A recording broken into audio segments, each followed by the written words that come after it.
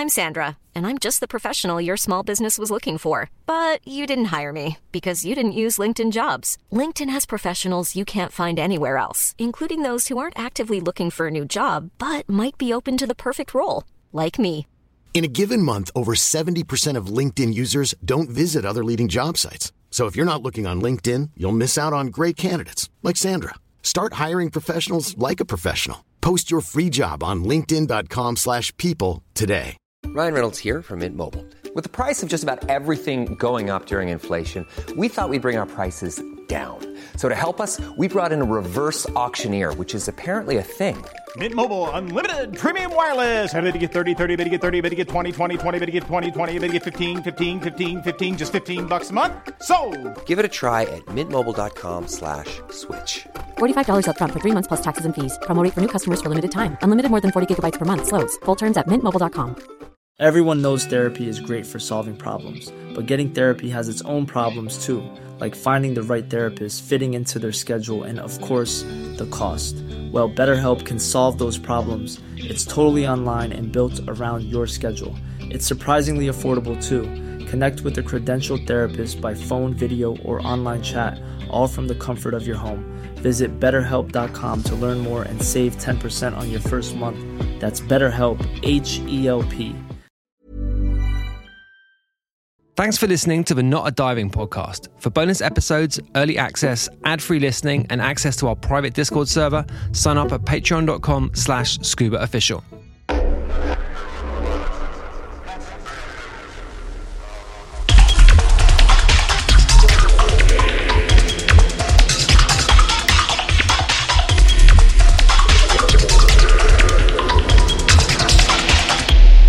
This is Not a Diving podcast with Scuba. Welcome to the show. I'm Scuba. This is the Not a Diving podcast. Right, Happy New Year. We had a couple of weeks off, but we are back on schedule. So you'll have noticed from that new updated intro that we now have ads on the show. So if you don't want to hear ads, then, well, I've already told you what to do. You need to go over to patreon.com/scubaofficial and become a subscriber. You can do that for as little as $4 a month or £3.50 GBP. And no more ads. And you also get other stuff for that as well. There's a higher tier, which also enables you to get all the music that we release on Hot Flush Recordings and affiliated labels ahead of time and in high quality download formats. So if you haven't done that already, which you haven't because you're listening to this version of the feed, that would be a good thing to do, wouldn't it? A good way to start 2024, right? Yeah, that would be good. So, yeah, I hope you had a good break. I hope you had a good holiday period. I have been enjoying myself, my 2 weeks off from doing anything. I kind of worked through Christmas actually pretty much and then played out on New Year's Eve, which was really fun in London at Studio 338. That was a really, really fun night actually. I had a lot of fun playing some festive tunes, shall we say. Yeah. Lots of fun. Unfortunately, now I've got a nasty bout of sciatica, so I'm currently standing up at a standing workstation I've constructed for myself in my studio because I can't sit down for more than a few seconds at a time without getting stabbing pains up and down my right leg. That's not good. That is not a good start to the year for me, actually. This is a kind of long, ongoing complaint for me, but it's a particularly bad one. So, yeah, that sucks. But, you know, it's not slowing me down. It's not stopping me from recording episodes of the show. And we are kicking off episode 101 with none other than DJ Paulette. Yeah, she's got a book out. Well, it's coming out in a couple of weeks' time, actually, called Welcome to the Club. I've been reading it. And it's great to have her on to talk about some of the stuff that's in it. I say some of the stuff because there's a lot of stuff in the book. There's 200 pages, but it could be 1,000 pages quite easily. It must have been challenging to knock it down to something which I guess the publishers wanted to limit it to. But yeah, we are lucky to have her here to dig into some of the juicy topics in there, and also some of the topics she doesn't cover in the book too. So yeah, great, good stuff. Paulette is an actual legend of the scene at this point. I think it's fair to say she was a resident at Hacienda, the legendary Hacienda in Manchester in the early 90s and has gone on just to do all kinds of different stuff as a DJ, as an A&R, also as an extremely successful press agent. She did the PR for the Mercury Music Prize winning Ronnie Size album in 1997, amongst loads of other things on Mercury Records and Manifesto and other stuff too, various seminal labels. And she spent a long time in Paris, really ascended the electronic music scene in France. So yeah, lots to talk about and great to have her on. Okay, I've already mentioned Patreon. You can join up to the Discord server if you want to talk about the show, talk about anything. There is a private area of that for supporters of the show. But, you know, if you're just a non-supporting listener, which is absolutely fine, by the way, it's totally fine, you can join the Discord server at hotflushrecordings.com/Discord. The other thing you can do to support the show, other than, you know, support it directly on Patreon, is follow us on whatever platform you're listening to this on. Leave us a review, hit the 5-star button on the ratings thing, and yeah, all that kind of stuff. There's also a Spotify playlist link in the show notes of that playlist, as well as all the other pertinent stuff. Okay, I've been going on for too long. Without further delay, here is DJ Paulette.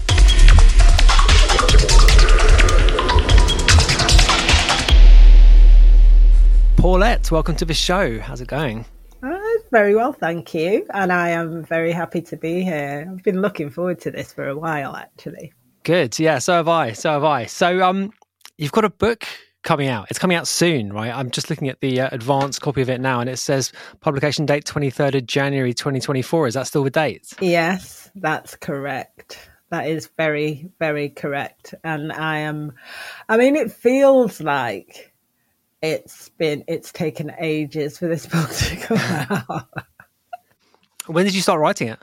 I started in earnest in, I guess it would have been February 22. Okay, right, yeah, a couple of years then. It was, the book writing process, as I have discovered, is very long. So first of all, it was the submission process,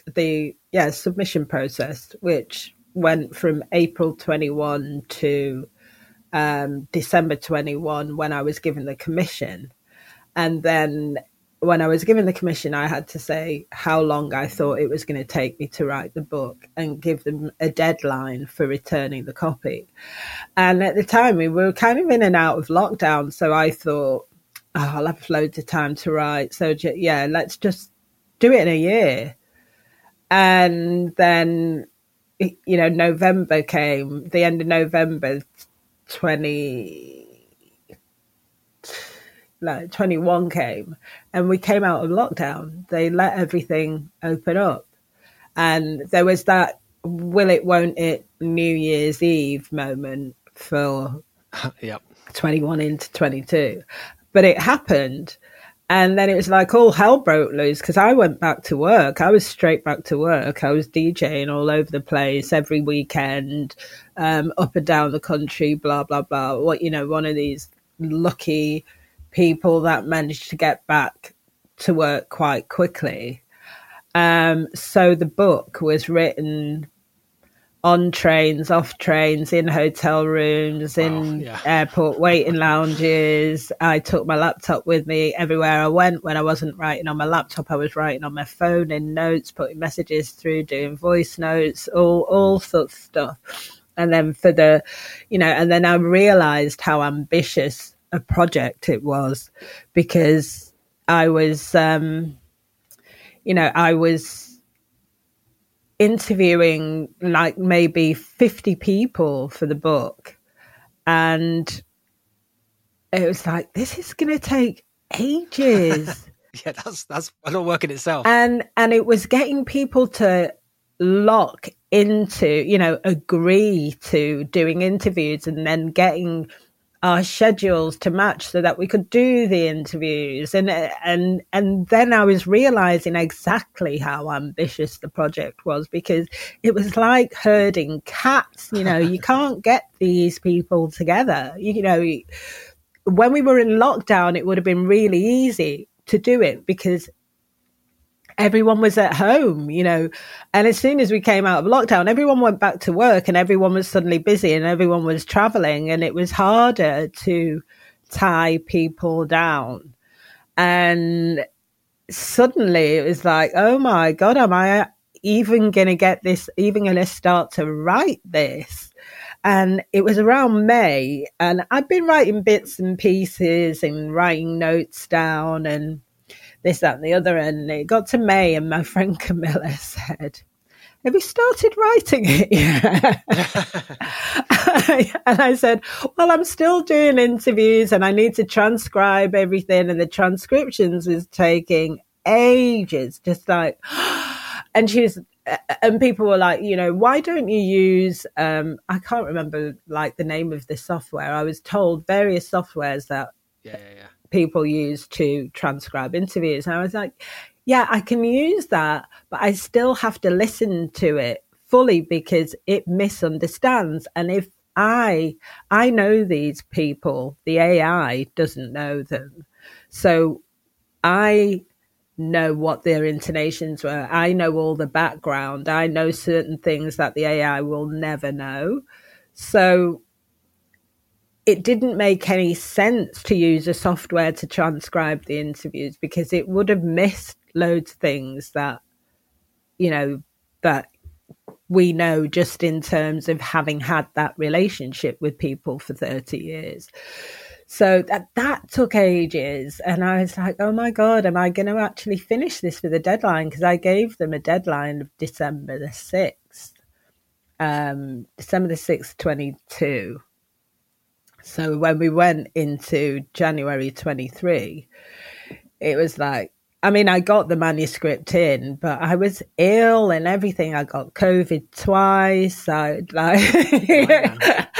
There was one point where just getting towards the end, near the deadline, something weird happened. I think it was a stress thing, but I couldn't get out of bed. My legs wouldn't work. It was just like, oh my God, this is a nightmare. I can't actually write this book. And I was crying. Life gets in the way and work got in the way because I had imagined that I was going to have the luxury of lockdown to write in and have all this time and have people's 100% attention. And all that went out of the window by January 2022, which was the start of the writing time. I had COVID December and January 22, so I wasn't actually physically able to start writing until February. So it's like, oh my God, this is actually a nightmare. And I all the way through, I was wondering, am I doing the right thing? Have I bitten off more than I can chew? And I had, it is, if anyone even looks at my computer and sees how many words I've actually written in order to get... that was a question I had, right? Because it's 200 odd pages. Yeah. And it definitely could be 5 times longer, quite easy. It's just so much in there. Yeah. There's so many stories. There's such a kind of rich layering of stuff. And, it must have been really difficult to cut it down to 200, right? Yeah, it was. But the nice thing was I had a really good editor. And this was my biggest worry in writing it, was that I was going to get an editor who was going to come in and cut it down and make it not like me and make it not read like my story and make it not read like my words. Because I wrote every word. Every single story, theme, chapter, all of it has been conceptualized in my head and has been, fashioned by my hand. I've had 3 different keyboards on my laptop. Actually worn through it. But I had an editor that actually understood and really was totally sympathetic to the way I write and the way I speak. So when he edited the text, and there are swathes of text, there is so much missing, there's been so much cut out of it, but he edited it in such a way that even I couldn't see where the cuts were. And I had to go back to various versions to see what had been cut out. And I was like, oh, that's missing. Oh, that person's missing. So that was part of the awareness when I got up to the end of the chapter where I'm talking about how histories can be changed, is that realizing that, just on a technical level, people can get cut out, histories can get lost because they're not in the arc of the story.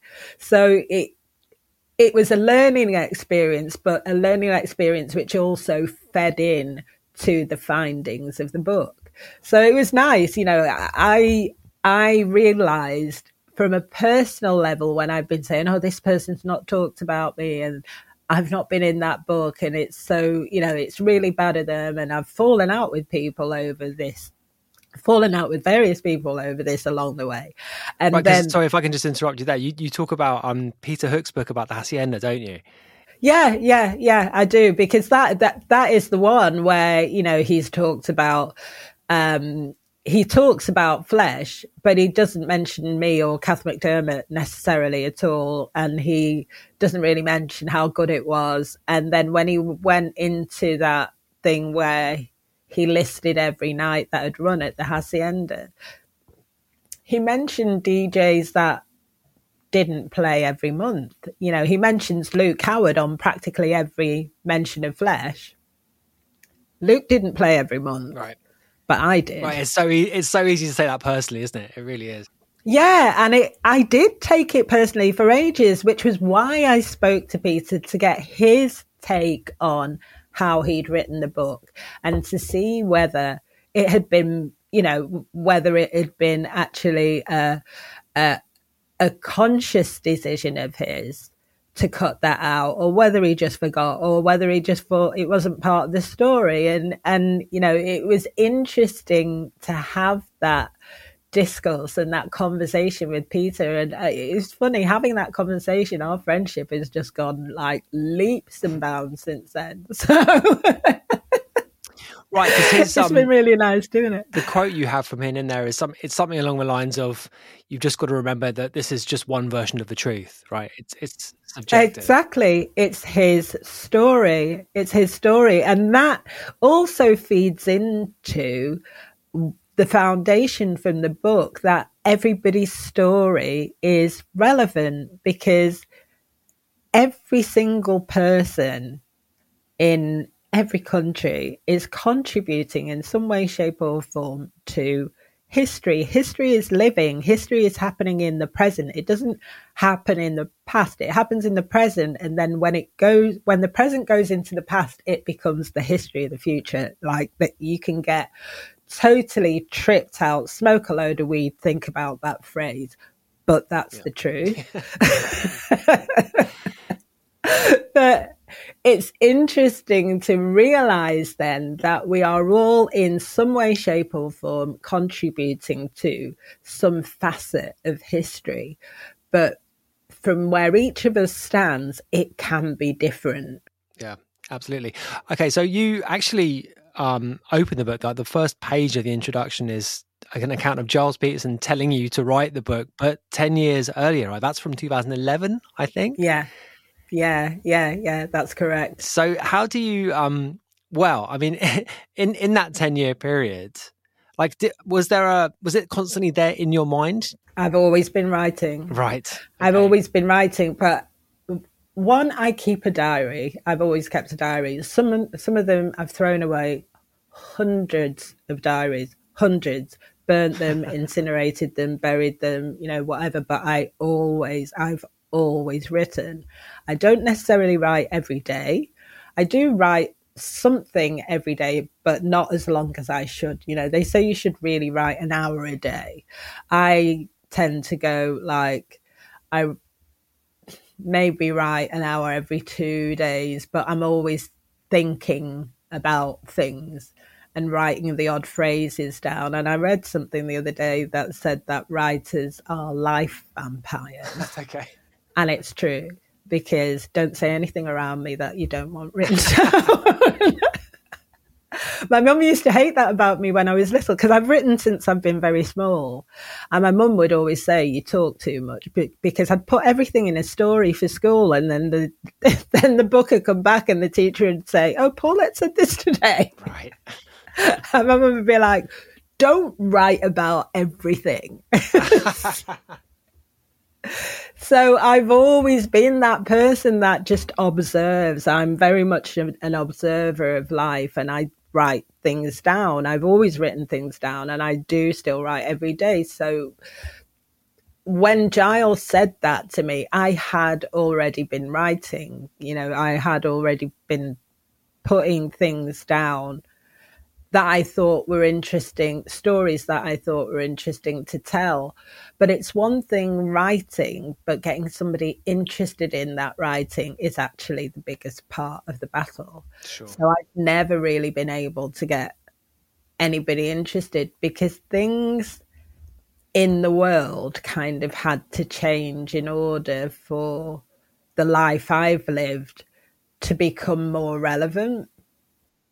So, it's an annoying thing, but I've had to wait quite a long time for the things that have happened for and to me or to be able to shine a light on the things that have happened for and to me without feeling the fear of reprisal or just not being able to work anymore. I don't have those same fears anymore. Maybe it's because I'm older. Maybe it's because the fucks I give are less.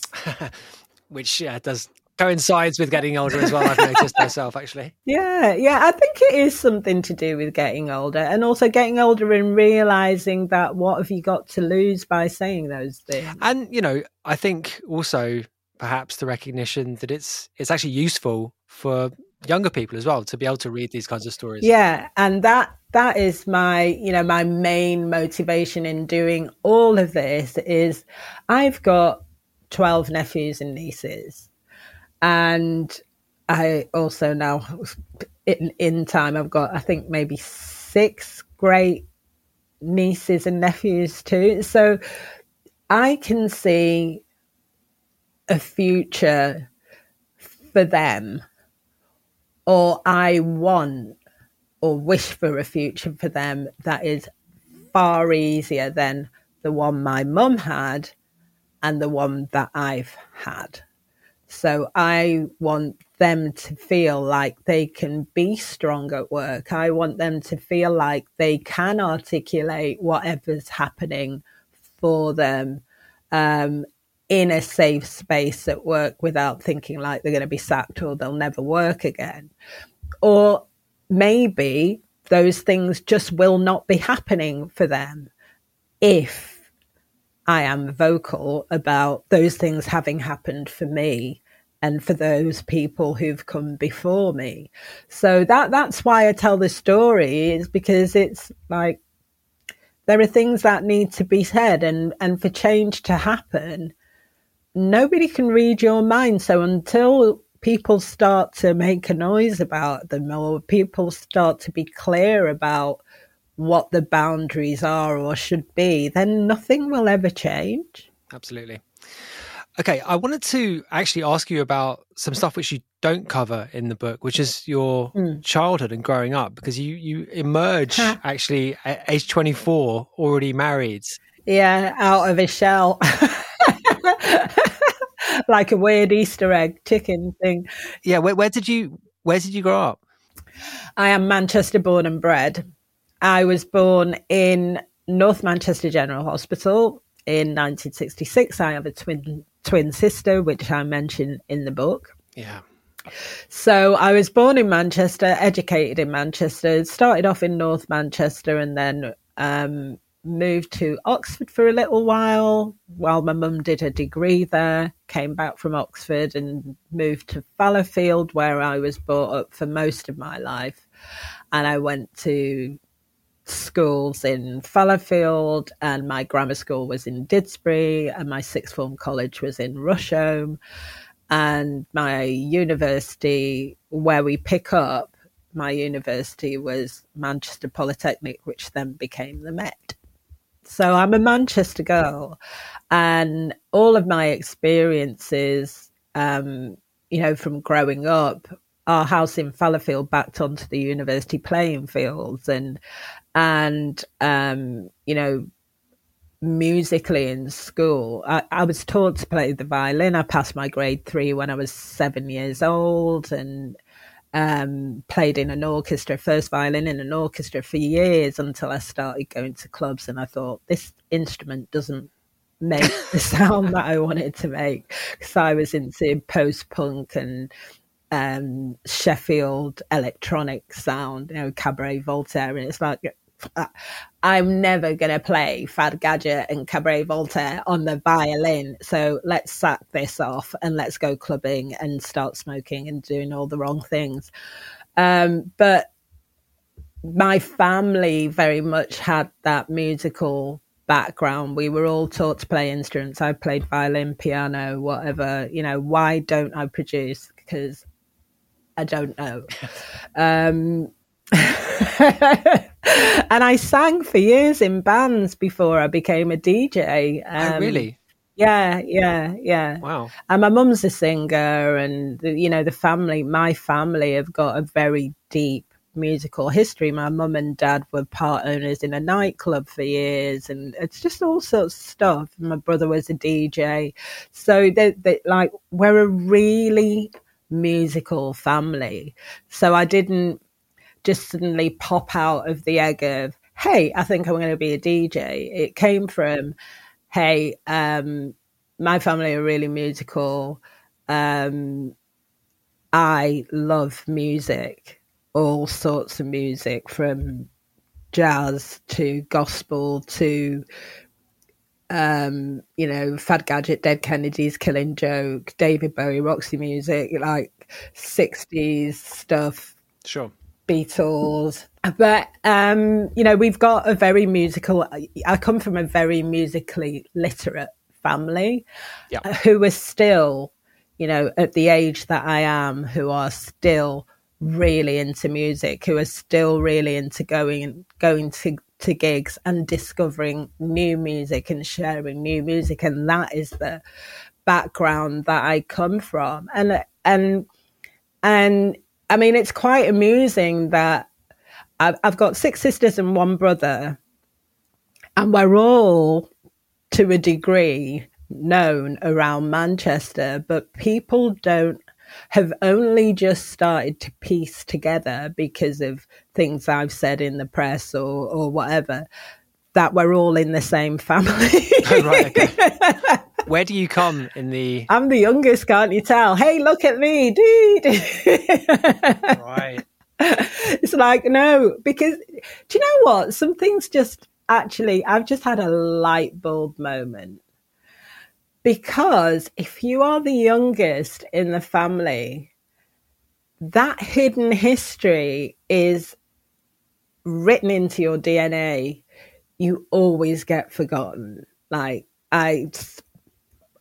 very much a loner even though I had a twin, I've always been a loner. I've always been out there. I've always been the different one in the family. I've always been a bit that my sisters call me the weirdo, because I was into all the electronic stuff. And I've always been a bit geeky and hyper intelligent. So I've always been a bit the odd one out. So, that's where I come in my family. And I think that also gave me a little bit of the push to do what I've done, because I've always been different. So it didn't make any difference doing something that nobody else was doing. Sure. Or that I couldn't see anybody else doing, because it's just like, well, I want to do it, so I'm going to crack on, Yeah, absolutely. So I wanted to try and connect some dots with a conversation I had with a guy called Gerald on the show a few months ago. As we were talking about him growing up in Manchester around this time, and obviously he, had the big Acid House hit in '88. I'm guessing you guys must be around the same age or thereabouts. Yeah. I know G very well. Yeah, right. So I was asking. Well, I had a kind of long chat with him about the pre-Acid House Manchester scene. Yeah. And it sounds like this is where you kind of cut your teeth. Yeah. As a kind of nascent raver. So yeah, tell me about like the first experiences of going to clubs and, you know, getting into music? It's interesting with me because I started going to clubs, I think, probably around 1980. Yeah. And yeah, that would make me 14, 15. Yeah, that's correct.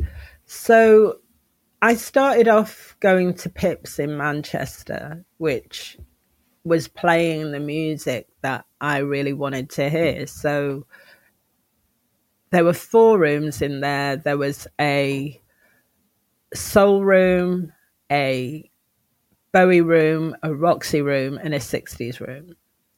And you could bounce between those rooms all night and hear the best of those genres. But in the Roxy room, it wasn't just Roxy music. So you had Dave Booth playing in the Roxy room, and he was playing everything from Susie and the Banshees, Dead Kennedys, Southern Death Cult, bit of rockabilly, King Kurt, the Cramps, that kind of thing, and Roxy music. But really, the Roxy music you would hear in the Bowie room, which was where Alan Maskell was playing. And he would play Roxy, Bowie, Gary Newman, Grace Jones, Simple Minds, Human League, just all sorts of, the Kraftwerk he'd play. I'm just trying to put a landscape together. Yeah. But that is kind of what you would hear as the outsider music. Then the 60s room would be playing everything from, Manfred Mann, the Beatles, Petula Clark, I seem to remember hearing Downtown played at least once a night in the 60s room. And it might also have been an end of the night record in the Bowie room. It's just because you'd get this crossover of tunes that you'd hear in certain rooms that could work, like a 60s or a 70s tune that could work in the 60s room would also work on the soul floor. So you'd hear certain Motown tracks or Chess Cadet or that kind of thing played in both rooms. So it was interesting, and that was where my education really started musically. And I don't think you could have that kind of club anymore because people actually moved around the rooms. So you get the soul boys that would stand around the edge in the Bowie or the Roxy room watching all the punks with the big Mohicans or all the Gary Newman lookalikes pretending they were Gary Newman when the song came on, because it was a different way of clubbing as well. And it was a different way of listening to music. And I think that's how I engage with people when I play records now, is that I kind of get into embodying the record and embodying the lyrics somehow while I'm behind the decks. And it's not something I do as a pretend or an act. That's how I listen to music. It's funny. So it was also based around dancing, and I am a dancer before I'm anything else. I'm a music lover first and I'm a dancer second. So can I dance to it? What do I do to this? Am I dancing jazz? Am I dancing funk? Am I dancing like a robot? Am I, whatever. And it was all down to dancing. And then when Pips closed, it was like, oh, where now? So that was when I started going to Berlin on Deansgate, which was way smaller. It was only one room. So we were all together then. And there was only like the 2 DJs, Alan Maskell and Dave Booth, played on the indie night, and Colin Curtis did the soul night on the Wednesday. And you had to go to the different nights then. You couldn't just go to one club on one night and get a feel for all of it. And I think my clubbing will have been a bit different to G's. I think you're probably getting a different story from me then. Yeah, well, okay. Well, I'm just trying to figure it out really in my mind. So yeah, go on. And other than that, I mean, Manchester in the 80s was very, I mean, like everywhere, it was very wine bar-y. It had its wine bar-y phase. So there was, you know, the Millionaire Club, or there was Bavardage, or there was, you know, my sister mentioned that club the other day and I nearly choked on my tongue because it was like, oh yeah, we had club names like that, you know, the faux French. I mean, it's just ridiculous, all chrome and mirrors and carpets that you weren't really dancing in, but you were drinking spritzers because it was fancy, you know. It's just like, oh my God. And you went in there to pull with your big brick mobile phone. Yeah, and shoulder pads. There was a lot of shoulder pads and there were a lot of big earrings. And that's really what Manchester was. Either you were on the periphery and you were into soul, or you were into indie, goth, punk, and those clubs were on the edge. And in the centre of town, it was very much chrome and mirrors and not very mixed and not very black. So the black experience. Well, yeah, that was actually, that was going to be my next question, because that was a kind of a feature of the discussion I had with a guy called Gerald.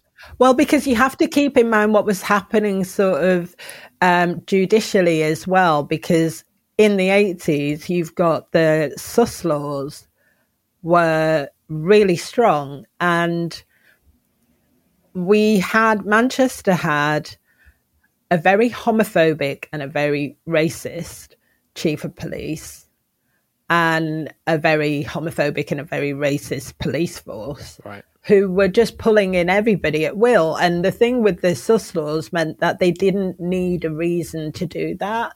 Yeah. So they could pull you in just because they wanted to, and aggress you just because they wanted to. And the centre of town wasn't very black or gay friendly. Right. It just wasn't. Sure. You were running a risk, really. So that's why a lot of the black music clubs were on the outside, like the Reno, the PSV, the Airdrie. They weren't in the centre of town. Mm.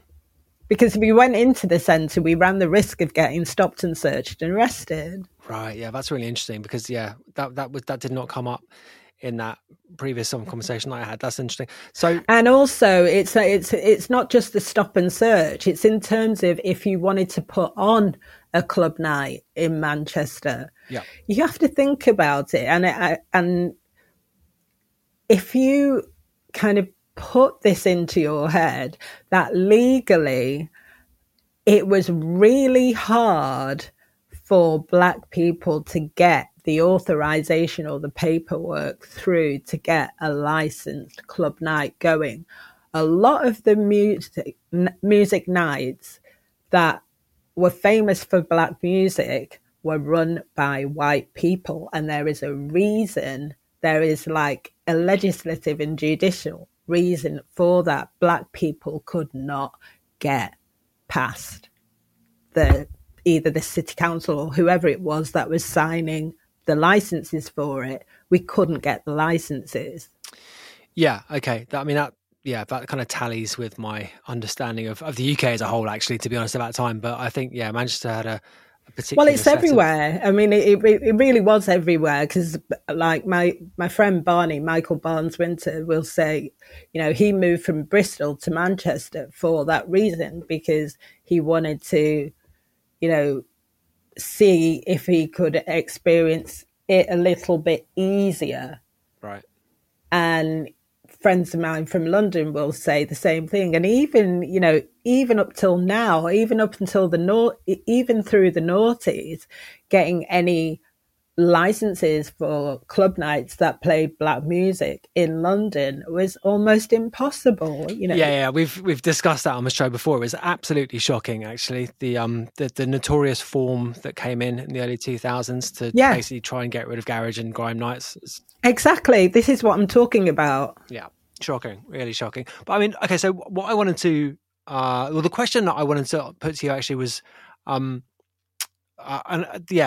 out of that same conversation was the extent to which acid house changed, maybe if not changed, the things that we've just, the kind of institutional things we've just been talking about, but in terms of like changing the audience, was your experience of that kind of acid house period that the sort of segregation amongst the audience got less? It's a funny one for me, really, because I came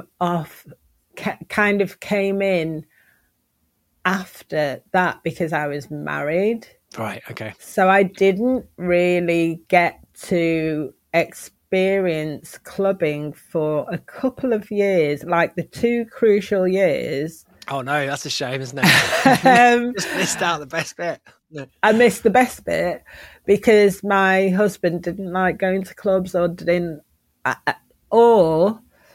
it wasn't just that he didn't like going to clubs. We were in recording studios all the time. I spent those 2 years writing songs and singing non-stop. Right. Non-stop. I was in the studio. It wasn't that I wasn't doing anything, but I was singing then. What kind of stuff was the bands that the band in question? Soul-y or funky or Sure. I don't know, bit contemporary pop. Okay. I was just singing whatever I could. Was it any good? No. That's why I'm hedging. No. We were okay, but there was an obvious reason why we didn't get signed. We weren't brilliant. We were just okay. We were okay. But I had a good voice. I had a good voice until I decided that it would be a good idea to ruin my voice so that I didn't have to write songs with my husband anymore. And that is, right. If there is any regret in my life, and I haven't actually told this to anybody, but if there's any regret in my life, it is actually consciously breaking my voice. How did you do that? Over singing, just doing everything wrong, really doing everything I could possibly do wrong, just to mess it up. And I knew I'd done it because I felt it pop. But that says a lot, right? Yeah, it does. And there's a phrase that I wrote that didn't actually get into the book because they thought it was a bit too harsh, and I had to totally rewrite the bit about my husband. That a fox will chew its own foot off in a trap to get out of a trap. That's quite harsh, yeah. But it will, if you're that desperate and you want to get out of a trap, absolutely, you'll do whatever it takes to get out of it. And I did whatever it takes. No, absolutely. And ruining your voice intentionally, that is extreme. I mean, I can sing little bits, but I've not got the power and I've not got the range. So, I wouldn't embarrass myself. And there was one thing in Paris when they did kind of tried to make me sing again, and it was just so humiliating. It was just the worst, just absolutely the worst, and I never ever want to be in that position again. I never want to be in that position again. Good Lord, no, thank you. Fair enough. So, presumably that was the kind of precursor to where we start off in the book. Yeah. Because, the thing is, I sang in bands for years and I was a really good singer. I know I was a good singer because I was getting a lot of work and doing a lot of backup vocals for people and, whatever. But what was happening was I'd do the rehearsals with the band and it'd go really, really well. And then we'd get the gig and then I'd dress up. And whenever I'm in rehearsals or whenever I'm in my everyday, I have always been a bit of a B-girl. Tracksuit bottoms, sweatshirt, baseball cap, whatever. I'm always very dressed down. I don't have to dress up in the day. Why should I? But I'd dress up at night and then I'd get ready for the gig and people would look at me and go, she's not a backup singer. And I get fired. And I just was repeatedly getting fired from bands, not because I wasn't any good, but because I wasn't background. I wasn't background enough. And I was like providing visual competition for the lead singer. They say never upstage the bride. Well, yeah, exactly. Yeah. You're definitely not doing your job in a band if you're upstaging the lead singer, right? I'm not really a backing singer, and I realised I wasn't really a backing singer. So when DJing came along, it was like, actually, this is fantastic. Yeah, right. Because I can be the engineer, I can be the creator of whatever. I say how I perform. I say what I look like. I can determine what I play and how I sound like and how I engage with the crowd. Everything is down to me. And nobody can fire me for being who I am. People will hire me for being who I am. So DJing for me was just this now world of, I can perform in front of people for the rest of my entire life if I so see fit. Yeah. Because it's down to me what I sound like and what this person now is. So at what point did that become obvious to you, like the DJ per se? You know, at what point did that kind of vision become clear? You know, strangely, it was the first gig I did at the Number One, and just simply because I played that gig on my own. I did it from 9 till 2. I'd never done it before. I didn't know how to use the equipment. I didn't have any equipment at home. I'd never been shown how to do it. And it could have been an absolute disaster. Really, on paper, it should have been a disaster, but it wasn't. And I played from 9 till 2, and everybody enjoyed it. Nobody left. People talked about it. And on that night, because I had such a rush, I was playing music, which I do at home all day. I can listen to music and day can turn to night. And I was doing it for people. I was sharing that with people. And I just thought it was fantastic. And I knew from that first gig that I wanted to do it again and that I was going to do it again. But what I didn't see was that a career could be made out of it, because I had lots of things going against me in terms of it being a career. People thought it was a hobby. Well, I think DJing as a career in that era, it wasn't really a thing, was it? It wasn't a thing. It wasn't a thing even for men. So right. Yeah, that's what I mean. Yeah. So, you know, for a woman, you know, even less of a thing. It was like, is she for real? And I was, yeah, I am for real. I am going to do this. I am going to take it seriously. I am going to pursue it and see how far I get with it. And I moved from Manchester to London to be a resident DJ every week at the Zap in Brighton, every Saturday night at the Zap in Brighton. I made that move. I went from the Number One, never having DJed before, to the Hacienda for 4.5 years, to the Zap Club, and moving to London. And it all happened really quickly. Yeah, absolutely. So you mentioned the Flesh night before, the Hacienda. Yeah. Can you, tell me more about that, the night in particular, in detail, because it sounds really interesting. Yeah, it was nuts. Do you know, one of the things I remembered about it was that we used to change our clothes in the car park. Right. That's how it was. Many of us have those stubborn pounds that seem impossible to lose, no matter how good we eat or how hard we work out. My solution is PlushCare. PlushCare is a leading telehealth provider with doctors who are there for you day and night to partner with you in your weight loss journey. They can prescribe FDA-approved weight loss medications like Wegovy and Zepbound for those who qualify. Plus, they accept most insurance plans. To get started, visit plushcare.com/weightloss. That's plushcare.com/weightloss. Everyone knows therapy is great for solving problems, but getting therapy has its own problems too, like finding the right therapist, fitting into their schedule, and of course, the cost. Well, BetterHelp can solve those problems. It's totally online and built around your schedule. It's surprisingly affordable too. Connect with a credentialed therapist by phone, video, or online chat, all from the comfort of your home. Visit BetterHelp.com to learn more and save 10% on your first month. That's BetterHelp, H-E-L-P.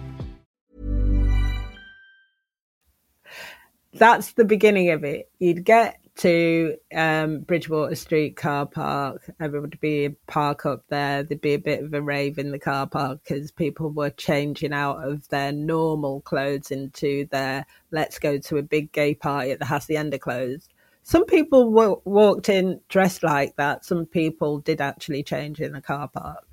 And then it was standing in the queue, and at the time, there were no noise limitations, so you'd feel there'd be a certain part where there's the loading area for the Hacienda, and that door would rattle.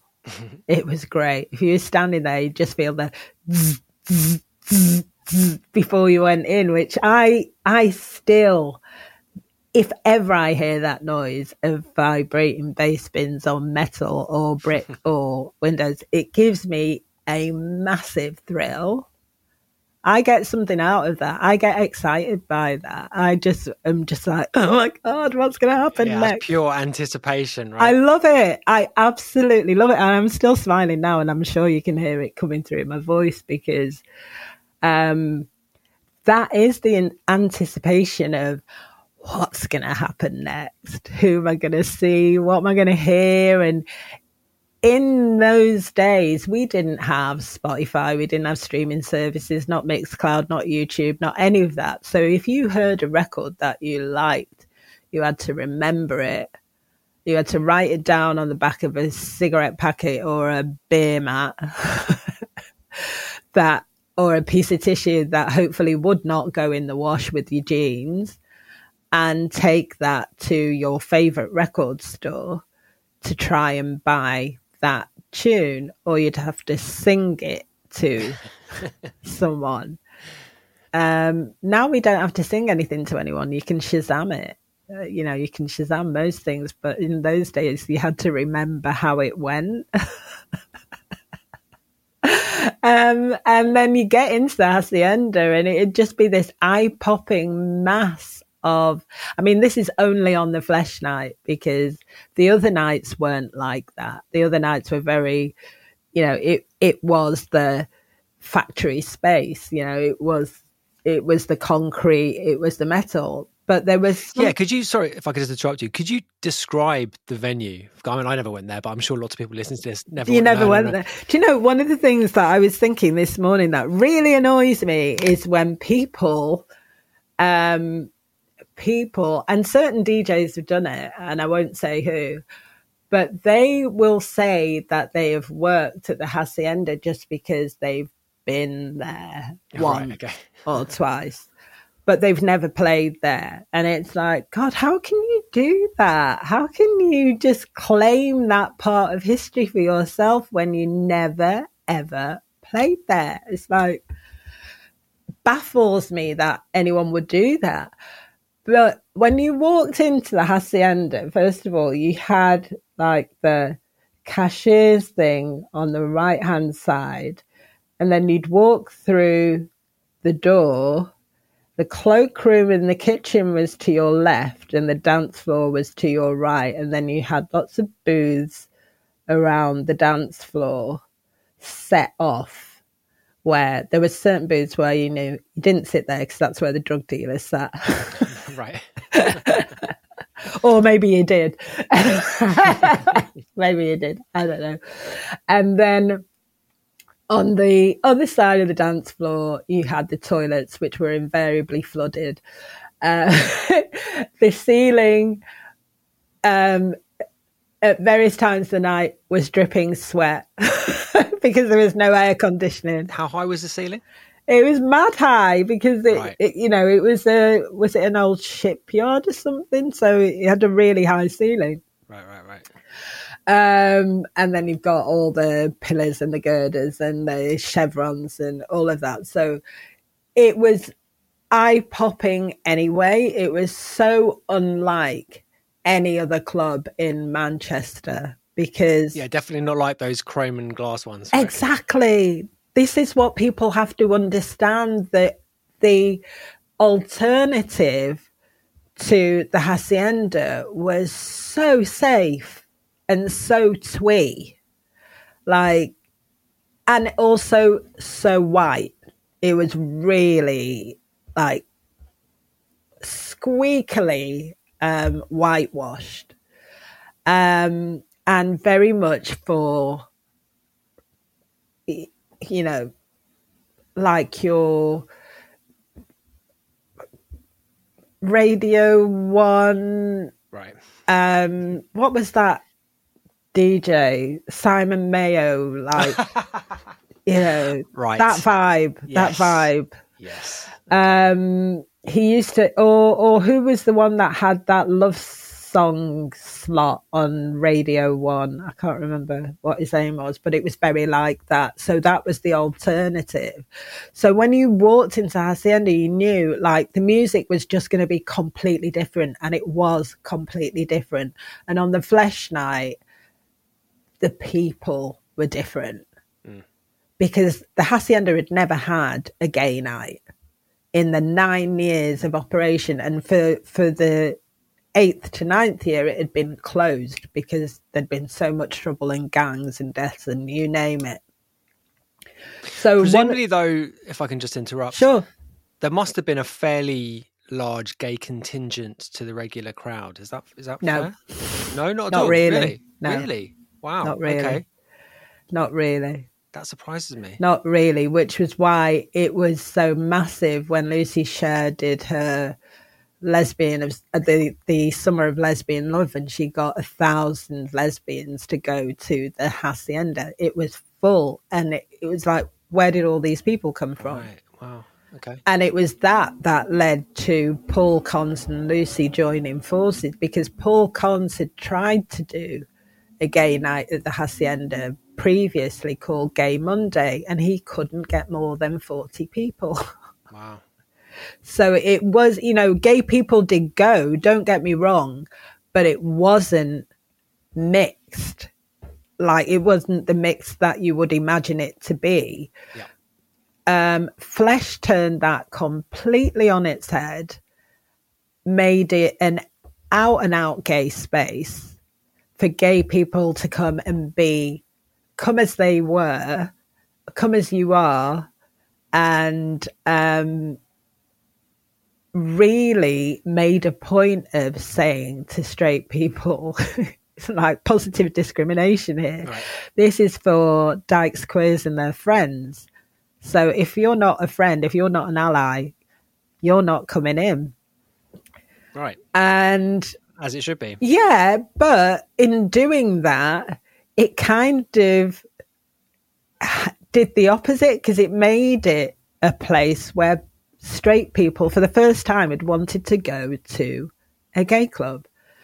Because up until then, and I will contextualize it as well, the 90s, we've come off the back of the AIDS crisis. We've also come off the back of Section 28, where you couldn't speak about anything same-sex in the media, in education. You couldn't talk about anything gay. Anything gay, you were a pariah. AIDS was a gay disease. If you touched anyone gay, you could catch AIDS. Yep. You know, being gay was the biggest stigma, or one of the biggest government-led kind of witch hunts in the 90s. Yeah. So to create a gay night that suddenly made straight people want to go was like... Yeah, that's a difficult trick to pull off, right? Yeah. Yeah. To the point where people would kiss their best mate in the queue to prove that they were gay, even if they right, weren't, okay. Right. to get in. Yeah. And this is a truth. Yes. Yeah, okay. People would kiss their best mate just to get in and have an experience of what Flesh was like. And that should give you a very strong and clear benchmark or idea of what Flesh was like. Anything goes. Yeah, this is fascinating because I mean, I'm I guess 10 or so years younger, so I didn't start going out until 94, 95 ish. So I just kind of always assumed that the kind of gay angle, and having read about all the the big kind of classic clubs in New York and all the rest of it, I just assumed that in the UK that the gay crowd had always been sort of overtly part of the whole thing. But it actually makes complete sense in that context that people wouldn't have, or gay people wouldn't have felt comfortable. Well, think about it. Maybe even if you think of Block 9, that wasn't established in a festival until 2007, 2008. Sure. Festivals didn't have gay tents. Yeah. Did they? But it was definitely something which is, well, I mean, to put it in my own context, like the first club that I went to regularly as a sort of 15, 16-year-old was Heaven in London. Yeah, I used to play there. Amazing. I guess I was just sort of like catapulted straight into it. And I guess that kind of informed my assumptions about this whole thing. Were you going to Digweed, Bedrock, or? No, I used to go to, I went to the Saturday night actually, which was the gay night. Yeah. And cool. But also I went to Megatripolis, which is this kind of side trance thing. Yes, I went to Megatripolis as well. Did you go to Mrs. Woods then? Were you listening to Jane? I was into that. I don't know her, but I know of her. Yeah, I know that stuff for sure. The kind of like high energy type, new energy. She had the main floor in Heaven. I used to really like that stuff, and I used to go there a lot. And Blue Peter and that was that stuff. Yeah, React Records and that kind of thing. That was not quite my first kind of way in, but amongst my first experiences on proper dance floors was that and was that music, because the music was better and the DJs were better. yeah. No, but just going back to what I was saying, I think that must have just kind of like coloured my assumptions about this whole thing. But what you were just saying there about how there wasn't an overt kind of gay contingent, like you said, I'm sure there were gay people there, but like not kind of visually there at the early Hacienda parties. That it makes total sense. Yeah, I mean, it wasn't the given, but we had our own night. They gave us our own night, and I think why it gets left out of the story is because it was successful. Yeah. Flesh kept the Hacienda running because it made money. What happened when they established Flesh, first of all, it brought a load of tourism to Manchester because the Hacienda suddenly became mediatized and for a cooler reason than guns and drugs. Sure. Manchester became Gaychester. That was Paul Con's media spin. The first publicity posters for it was "It's queer up north." So we were flying in the face of the homophobic press saying, we're out, we're proud, we're here, and this is the place where you can come wherever you are in the world, Liverpool, Leeds, Sheffield, London, America, France, because eventually we had people coming from all over the world, and it was like, this is the place to go. Manchester, you can be gay in Manchester, to the point where Russell T Davies will openly, I mean, he was a regular at Flesh, so he will say that his experiences there definitely coloured the way he wrote Queer as Folk. So it was at that time when we were breaking out of that shell of the stigma of gayness. It was suddenly okay to be, one, young, and two, out and openly gay. Sure. Yeah. It was, even if you think of how Paradise Factory developed and how Mantos developed, when Peter Dalton put Mantos on Canal Street, he was breaking so many taboos because he made a glass-fronted bar with tables on the outside. Right. up until he did that, gay clubs were in basements, hidden away. Nobody knew where they were. Nobody could look at us inside. Nobody could look at how we were socializing with each other. It was taboo. Nobody wanted to know. It wasn't cool. It was, and when he did that, putting it as a shop window, it says, if you are like this, come to us. And this is how we are like. This is who we are. For anybody that wants to see it. No, absolutely. I mean, I certainly remember the kind of like the media atmosphere of the time, and and obviously the Tory government, but like the Murdoch press. Think about what Margaret Thatcher said. And yeah, absolutely. I mean, it was definitely a hostile environment, to use a completely, completely, and yet in that hostile environment, we flew in the face of all of it and did it anyway. Yeah. So what kind of music got played there? So Tim Lennox was playing All the House. Yeah. Dave Kendrick was playing All the House. Kath McDermott was playing House Electro upstairs on the main floor. Anything from Chicago, Detroit, Inner City, Derek May, DSK, you name it. You'd have to ask them specifically what their playlists were. And I was downstairs in the Gay Traitor, which was renamed the Pussy Parlour, playing my bits of house, which I was playing everything Frankie Knuckles, Larry Heard, all sorts really. Marshall Jefferson, Byron Stingley, Ten City, that kind of house, David Morales. And then I was playing funk, soul, disco, whatever took my fancy. So anything from Sylvester to Diana Ross to Gladys Knight to Gwen McRae, whatever kept the party going. But I was playing more soulful, more black music in the second room. And it was amazing. And some people didn't even know there was a second room because they never ever got there. And other people only went to the second room because that's all they wanted to hear. So it was just an amazing environment to experience music and people and a culture at its absolute essence. It's fantastic. Yeah, I mean, it does sound pretty awesome. Okay, so I want to jump to Paris, which is a bit of a jump, but a huge jump, but that's fine. No, just looking at the clock. But I know.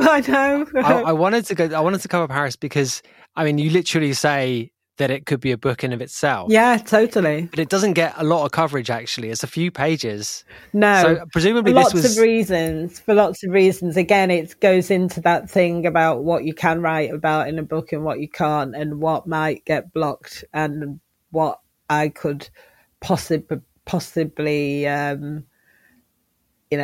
litigation is a big word, and I wanted my book to come out.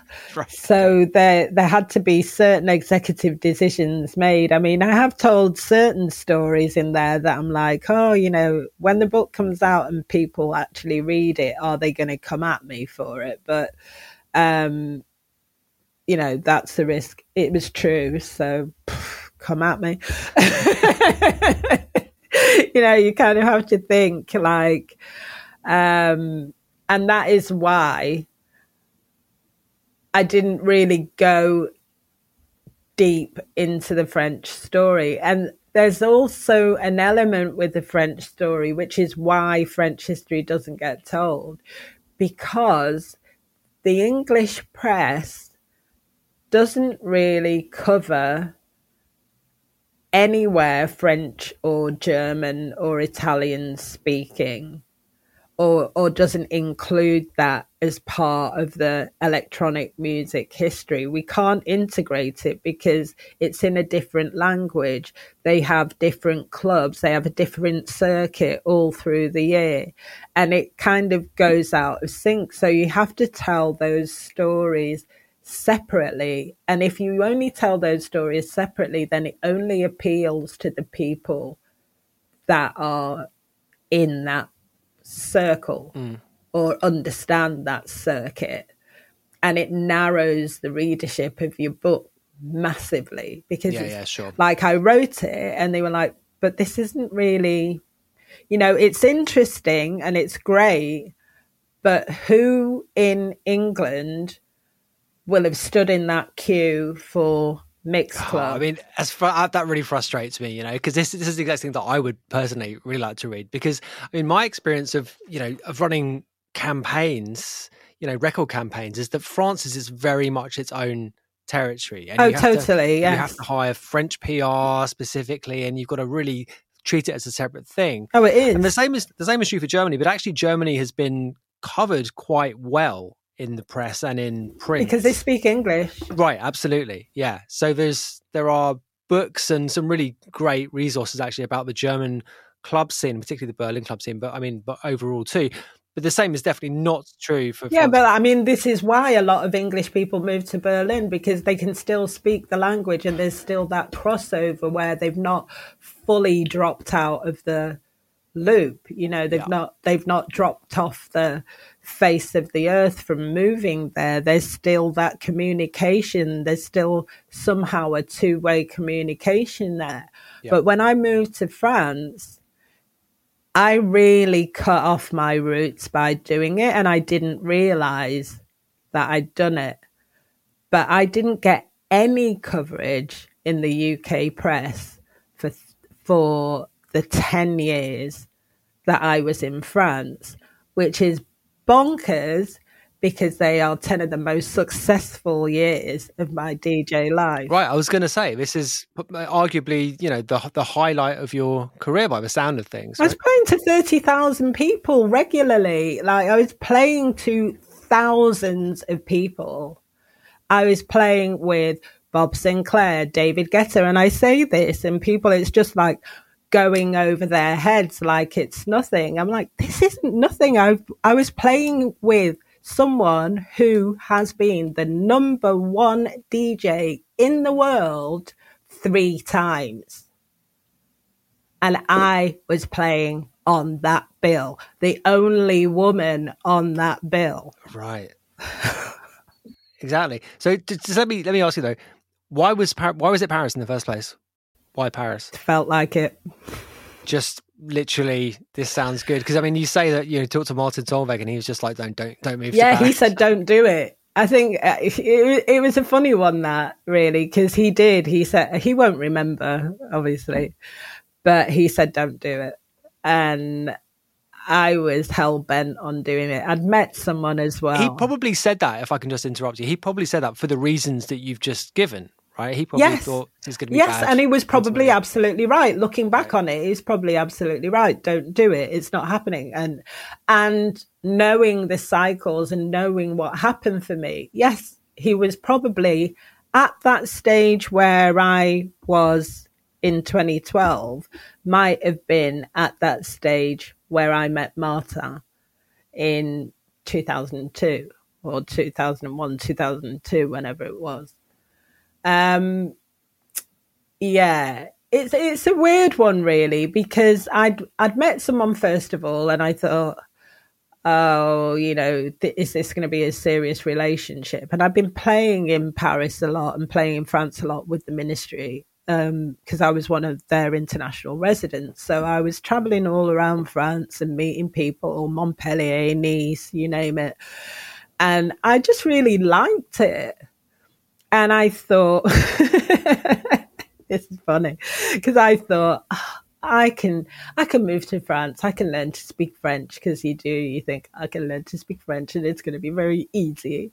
And then I got there and I made the decision. I was selling my flat and I thought, do I buy another flat in London or do I move to Paris and try and make a go of this relationship first of all, and then maybe the work will follow. But the relationship was the first, and I wish I'd seen the Brené Brown. Is it Brené Brown or Brené Brown? I can't remember how to pronounce the name. I've probably made her sound like a right whack northerner, but she says Never move for the relationship. Always move for yourself. Always move for what you want, and then everything else will follow. And I wish I'd heard that first, because it would have probably made a huge difference. But having said that, it wasn't a disaster me moving, even though the relationship was eventually a disaster. It didn't last for very long at all. But work-wise, it was the best thing to do, because I landed somewhere where there was nobody like me.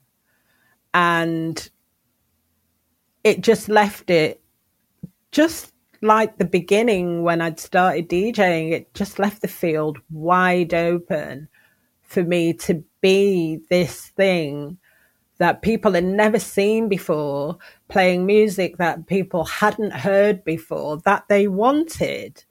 And I could be this very different me in French terms, but, you know, people have been seeing me play in the UK for years. So they, you know, I wasn't doing anything necessarily different. I was just different for there. And I landed at a time where the music was just going to suddenly explode.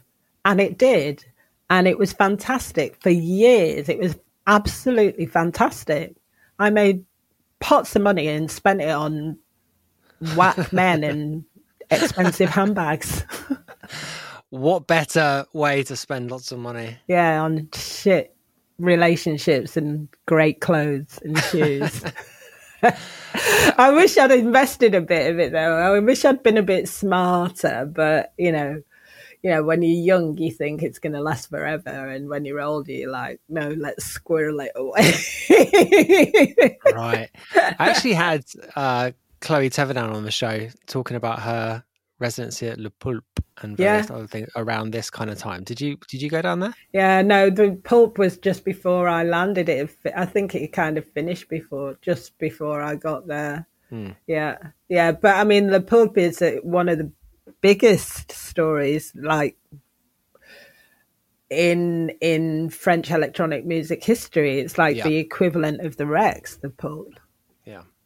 Yeah, and really significant in the story of, I guess, gay culture in gay history. Absolutely. Yeah, it's a lesbian vibe, like big, and I didn't get to go to the Pulp really. It was before my time. So what was going on in Paris that was in clubs wise? I mean, and music wise.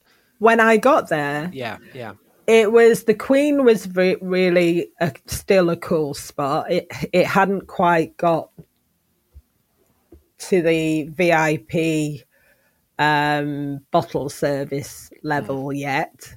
I experienced that around 2010.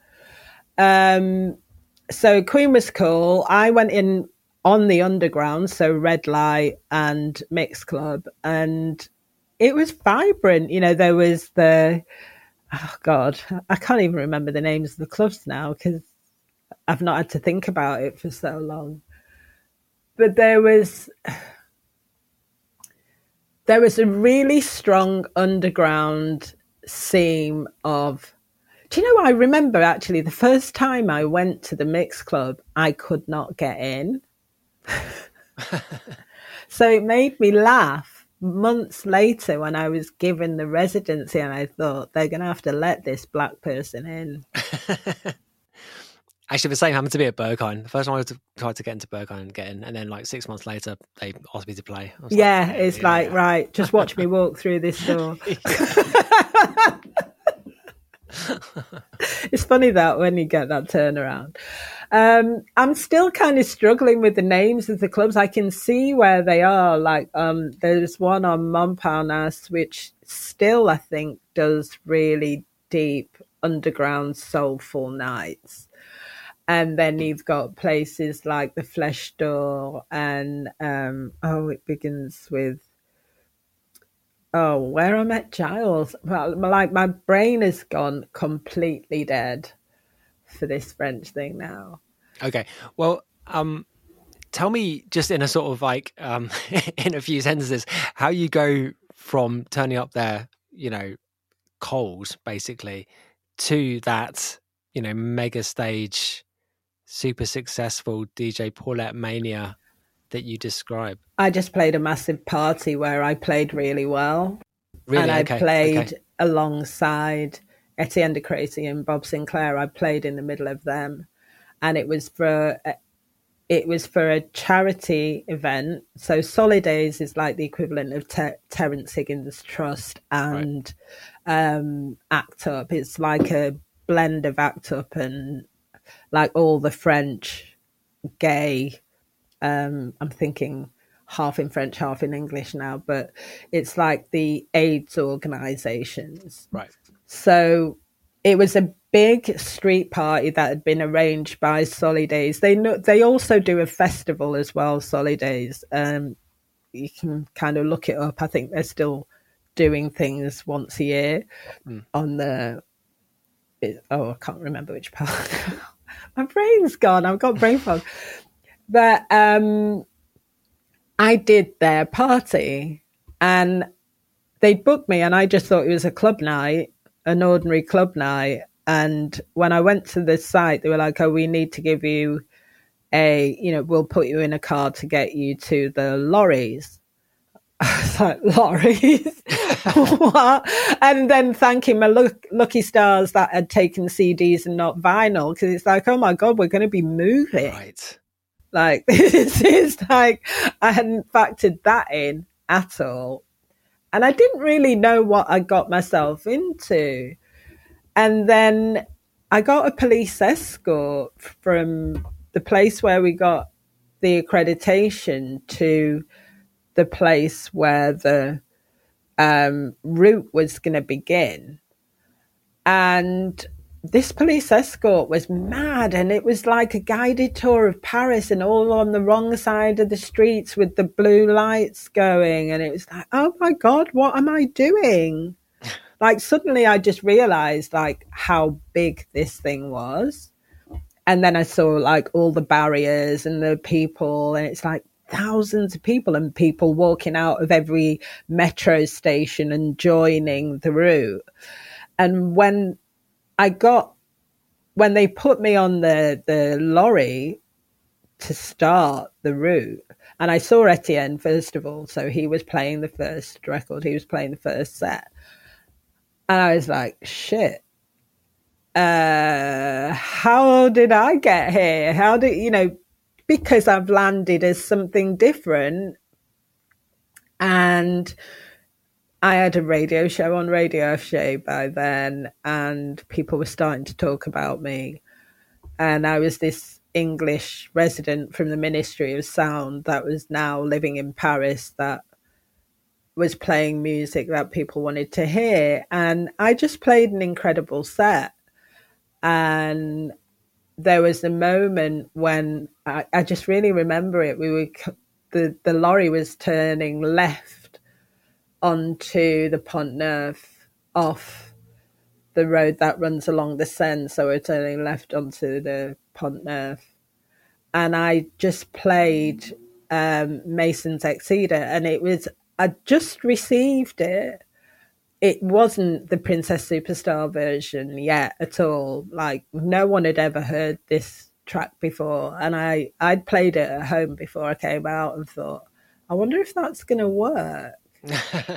Yeah. And I just played it, and the streets erupted. I have never seen a reaction like that. I had never seen a reaction to music like that before I played that party. You couldn't even see the streets for people. Like the pavements, you couldn't see the pavement. People was like standing on top of walls, on top of phone boxes. It was just absolute madness. And I played that set in the middle of the day with the sunshine. I mean, just everything went right for it. And the records, the stars aligned. I just played a set which just went like bang, bang, bang. And people were screaming. And after then, that was it. Like, I worked solidly from that point until I left, kind of. And I travelled and toured around France for nearly 9 years. It was crazy, you know. There were 2 sets actually that I played. There was the one that I played after my dad died at Mix Move in Mix Club that people still remember, and they will talk to me now about 2005 Solidays, 2008 Mix Move. Yeah. Again, playing with Bob Sinclair, Joachim Garraud, David Guetta. Yeah. I played with all the big boys and I just held my own. Like, I could play with them and it didn't cause disruption in the night. I was as good as them. And Joe will still say very publicly that I am one of his favourite DJs. Yeah. Okay. Now, timing. I've got so many things to ask you. You're going to have to edit all this. Do you enjoy doing that? I mean, to be honest, they mostly just go out as they are to us. That's okay. But it's just in terms of like, I just want to cover as much stuff as, you know, sure, all the stuff I want to cover. Let me, in fact, let me ask you about this. Because I want to go back actually to the 90s and talk about New Reconsole and Represent and all that stuff. But before we do that, let me ask you about Caner culture, because this is something that I really want to make sure we get done, because there's a whole chapter on it basically. And I guess the question I wanted to ask to kick off was that, to what extent do you think that Caner culture still exists? It does still exist, just different drugs. Right. Different drugs, a different vibe. But it's not celebrated in quite the same way as you describe in the book. No, absolutely not. Absolutely not. I mean, magazines don't put it on the cover anymore. It's not. I mean, even though people still do it, and believe me, they do really still do it, but it's not.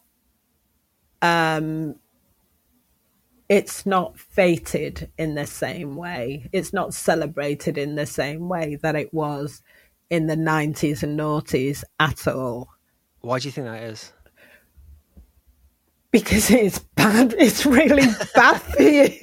Well, I mean, it was bad and it's for you really back bad then for business. too. It's really bad for business. And you can't have people, you know, Park Life every year has this running battle with the councils and the press because people come down on you like a ton of bricks if you even get somebody that's taken to hospital after your event. Sure. Let alone if they don't come back from why they're taken to hospital.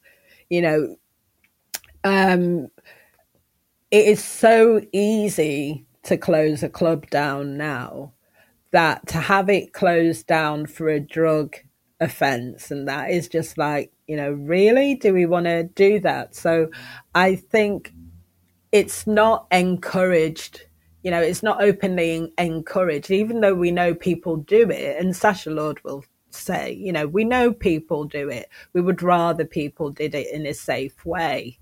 You know, that is the message today. Get your drugs tested is the message today, not take as many drugs as you can and be Caner of the year. You know, and actually, you know, we're talking about this on the day that Annie Nightingale has died. So, you know, I mention her in the book and say, you know, she got the Caner of the Year award from Music Magazine. At the age of 61. At the age of 61, yeah. And, you know, it's not celebrated in that way anymore. We just can't, because, you know, clubs just can't and magazines just can't do that because... I mean, you're absolutely right to say that, but I wonder if even if they could. Yeah, but it still exists. I'm saying it still exists. It is still there, but we can't publicise it in the way that magazines did.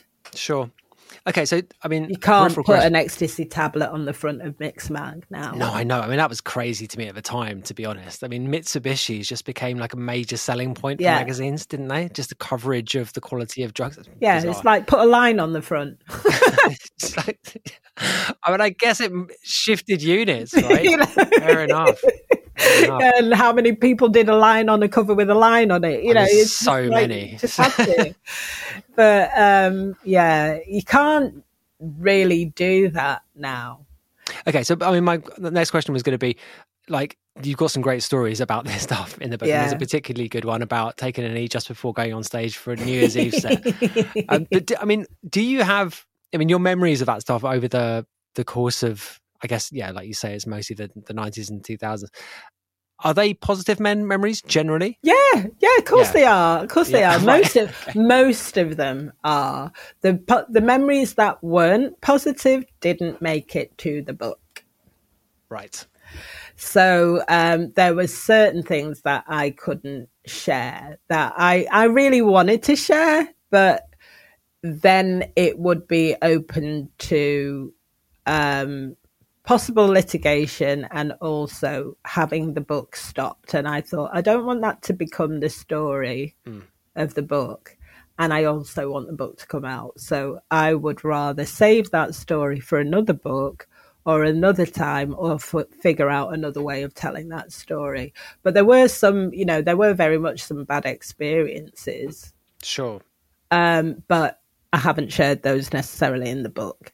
I would like to recount the good experiences, but say that, the message that I give is that as much as I know there were good experiences, that drugs didn't necessarily work in a good way for me in the end.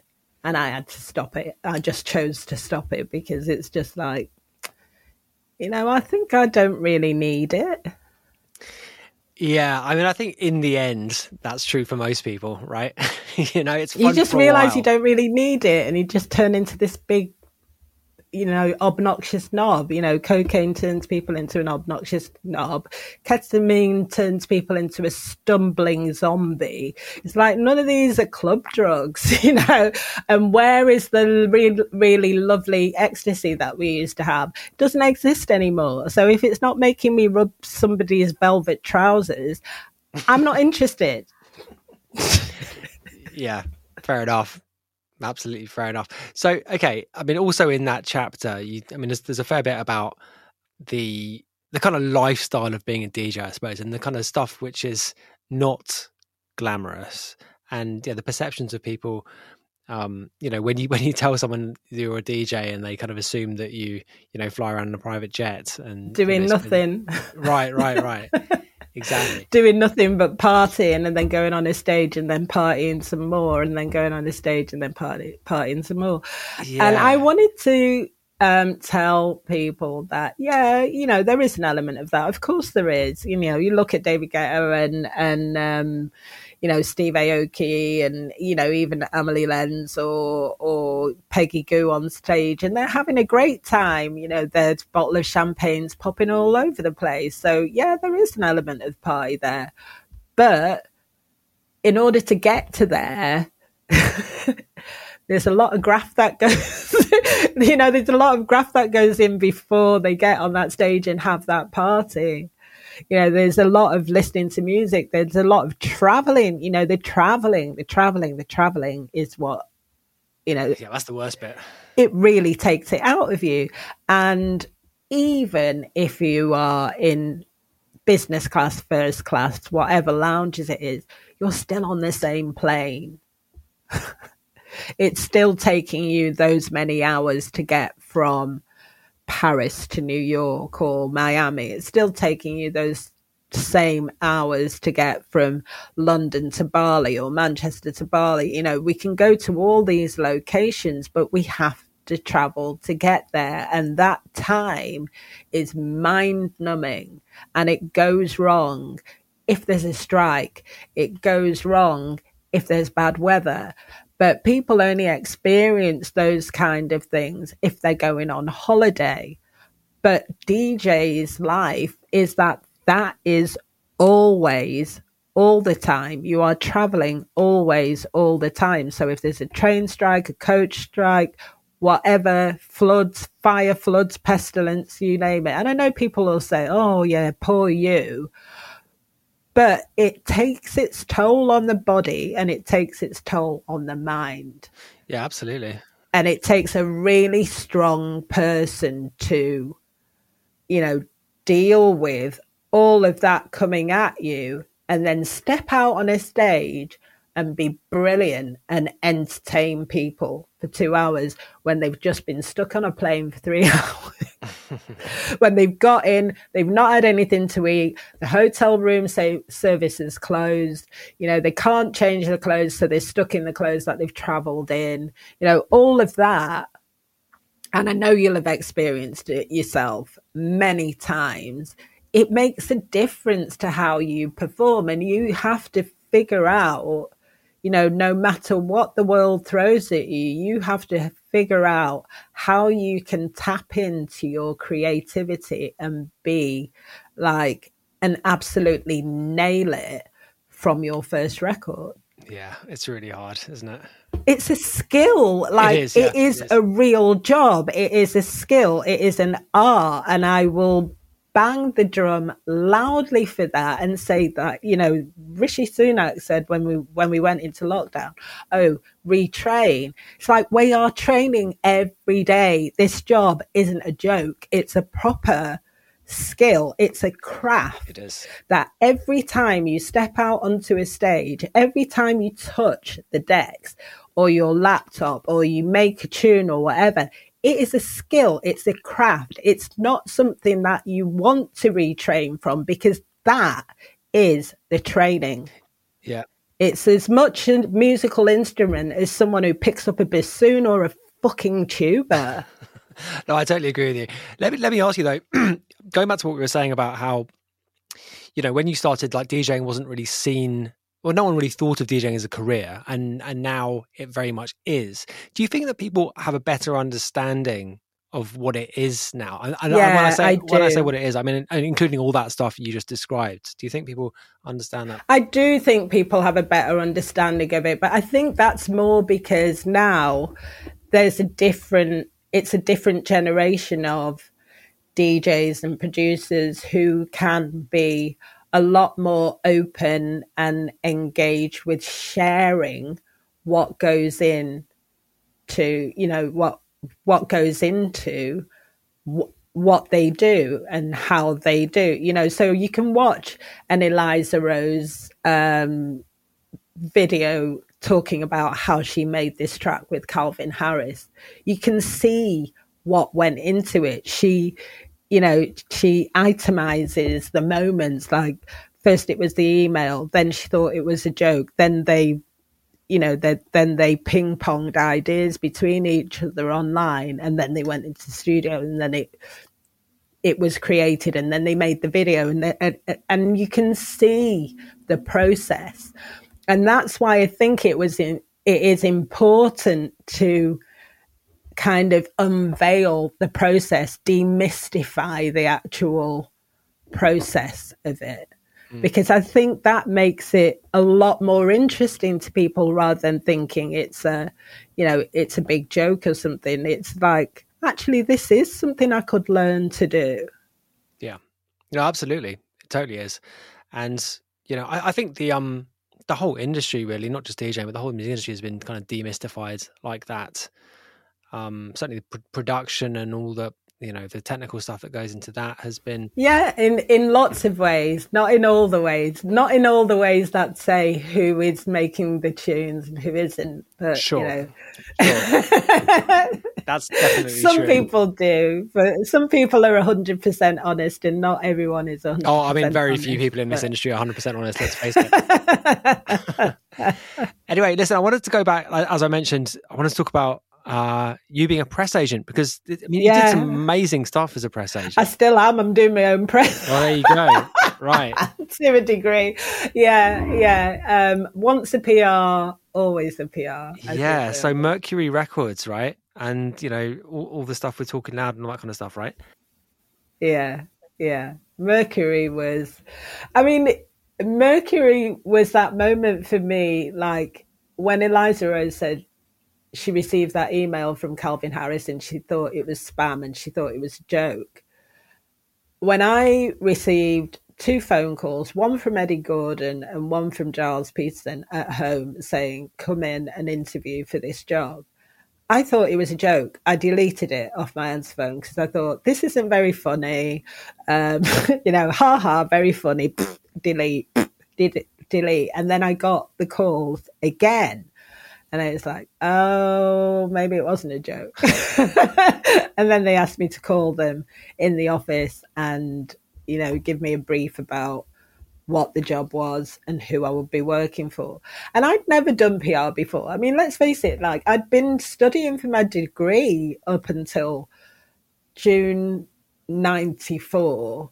I'd finished my finals in June, July 94. And I hadn't worked in an office since 1990. Right. Yeah. And I'd certainly never worked for the music industry, for a record label. I was a copywriter before I went to do my degree. So I've always written, but I've written for newspapers and stuff like that, but I'd never worked for a record label before. And I certainly didn't know any PRs, and I didn't even know it was a thing or a job, and nobody in my family knew anything about it. So it's like, why are they asking me? Why do they think I can do this? But, they were right because I could. So, and I'm really good at it. So, for the beginning, I wasn't really good at it. I was hopeless, but I learned how to do it very, very quickly. And I also had, the absolute honor and the luck of working at a record company and with 2, 3, 4 labels, because I was covering Fontana, Def Jam, Manifesto and Talking Loud at a time when Mercury Records took on Def Jam and refreshed their roster. And so I worked with Chuck D, LL Cool J, Foxy Brown, Warren G, all of those boys, Method Man, were all on my roster. And then Talking Loud was New Eureka Soul, Ronnie Sides and Represent, 4 Hero. I was just finishing working with Nicolette. I had Terry Callier, United Future Organisation, a few other people I'll remember. And Manifesto, the first record I PR'd to the press was Josh Wink's Higher State of Consciousness, which went into the chart. So, and then, on Manifesto, I had David Morales, I had Byron Stingley, I had Gusto, Ed Green, I had all sorts. But it was just at that time where dance music was starting to chart and sell, and then go on to compilation albums. So I also made the first compilation album for Polygram TV, Club Mix 96. I mixed it, didn't get any credit for it, got paid for it, got a gold record for it because it sold over 100,000 copies. So it was just like at that time when it was just so vibrant. And I just really enjoyed working with all the people I was working with. Giles was, Giles is a massive hero to me, full stop. I've been playing Talking Loud records, Galliano. There are albums on Talking Loud that were just, The Young Disciples is like up there on my albums of a lifetime. It's in my time capsule, that album. So they were labels that I really respected. They were artists that I really respected and that I understood. And I had the honor of promoting them to the press when they couldn't get on the radio and they couldn't get in the TV. Sure, right. Yeah. So it was down to me really to push their names out into areas that would get them the attention that would then unlock the key for them getting radio play and for them getting TV appearances. And I just really enjoyed it. It was great fun. There were various ways that I took the complete piss. And there were various ways that I was working really hard and really late nights and, meltdown left, right and centre, because it was hard work. It was proper graft, and I didn't really have a budget. I didn't really have an expense account. So I was like working. I just made sure I worked and got to know the people that really loved that music the way that I did, and loved and understood the music the way that I did. And I just got results. Ronnie Size eventually made it to the Mercury Music Prize and they won. Yeah, I had Crust on the show, actually. We talked about that. Yeah, but I bet you they didn't say who PR's. He did not mention that, no. It's true. Surprise! They didn't get there by accident. Okay, I got to ask you though. There's a story that I really want you to tell, because I mean, you say you really enjoyed it, but I mean, I always quite enjoy a bad news story. So tell me about going to New York to do the Nuyorican Soul. Oh, that was please tell that story. This is the only story I wanted to tell. Could anything have gone more wrong? Oh my God, this is like the big trigger story for me. Because it was at that point where I was just starting to do bigger things and understanding that, I could offer magazines a story that was a bit different. So let's go and cover the Nuyorican Soul, the start of the Nuyorican Soul story, by taking a load of journalists, like 2 journalists and 2 photographers from 2 key magazines. So I can't really name the magazines because that's where it gets into litigation. Right. Well, did I name the magazine? I think you... in the book. I haven't got it in front of me. I don't think I did name the magazine. But it was 2 key ones, one style magazine, one music magazine.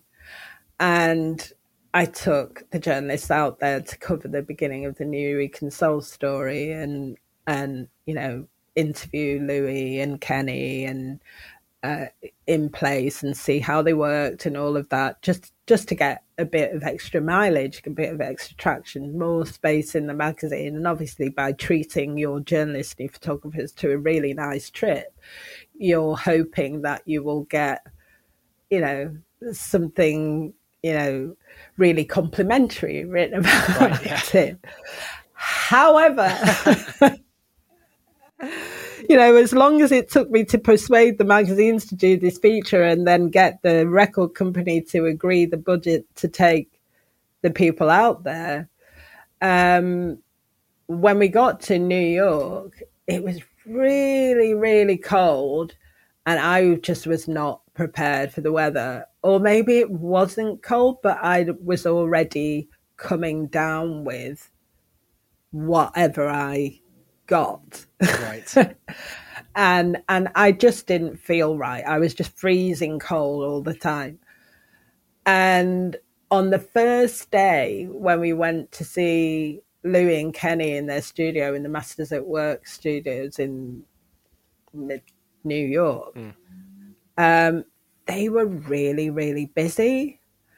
And I could tell when we walked in the office, it's like, they're not into this. Okay. They're really not into this. And I left the photographers and the journalists in one corner of the room to set up and do whatever, they needed to do, get comfortable, have a look around. And I went to talk to Louis and Kenny, and they were like, we need to cut this. We're not really, we've not really got the time to do it. And I was like, well, how much time do you have? And they said, well, we can give you an hour. We can give you an hour, 2 hours maximum. And I've just flown 4 people over to New York to do a feature and take photos that we could have actually done on the phone from London. And I was just like, oh my God, I'm going to get my ass kicked so hard for this. Like, this is just... And I tried to negotiate it, but they were just like, we can't do it. We're really, really busy. We need to be in the studio to do whatever. I think they had a remix or something. They had good reason to not be there, but it was just really bad timing because they'd agreed to do this and we'd flown all the way from London to do it. And they were now saying no. And it was a hard no. Right. There was no persuading them otherwise. So then I've got to go to the journalists and photographers and say, look, sorry, we've not got the time that was planned. You've not got half a day per magazine each to do text and half a day to do pictures. We've got 2 hours for 2 magazines to do text and pictures, which everyone was pissed off about. But it's like, well, we'll just try and get what we can and then try and get some colour around it by staying in New York. So we went out for dinner. We went to Roger Sanchez's studio, and then we went to hear him we went for dinner, and then we went to hear him play later on. And I just did not feel right. It was just like, no, something's going on. And the next day, one of the photographers was like, oh my God, I've got at 4:00 and it's nearly 4:00. He was like, I've got, the next day I was just like, I just don't really feel well.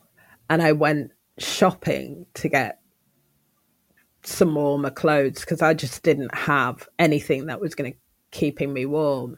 And when I got back to the hotel, I was like coughing up blood. So I was like, this isn't looking good. Not good. So I called the doctors. Doctor came. You've got strep throat, bronchitis. You now need to stay in quarantine. Here's your bill. Stay in bed. And I'm like, well, I can't really stay in bed because I've got these people. And he's like, no, you cannot leave this room. Whatever, you've got to stay in this room. So the journalists were coming and saying, what do we do? And I'm like, I don't know. I can't do anything with you. I need to stay in bed. But I didn't really tell any of them that I was ill. So there was this misunderstanding that I was just being this diva that wanted to stay in bed. So then one of the photographers asked to change her flight, and Mercury Records rejected it and said they wouldn't pay for the changes and that we had to stick with everything. So it was just all a big mess. And when we got back to the UK, nobody was speaking to me. Surprise, surprise. Wow. And then when the magazine feature ran, the Style magazine ran it as half a column with a tiny little picture. And the Dance magazine did somewhat better. I think they still might have even given them the cover. Okay. Oh, so it wasn't a complete wasted trip then? Nearly. Well, it wasn't a very complimentary article though, because it didn't get that much. They didn't really get that much out of them. But either it was a cover or it was a really good inside picture. It might have been a really good feature picture and not the cover. It was supposed to have been the cover. And I got hauled over the coals for it. And hardly any of my expenses were paid. And I had to pay all the medical bills and everything. It was just a big mess. What a nightmare. Sorry for making you tell that story. No, it's fine. It's fine. Because it's one of those stories that needs to be told. And I read something the other day which said, people don't really want to hear about the machinations of the job. People only want to see the good results. I think that's wrong. Yeah. I don't think it's true. I think it's important to say how these things work.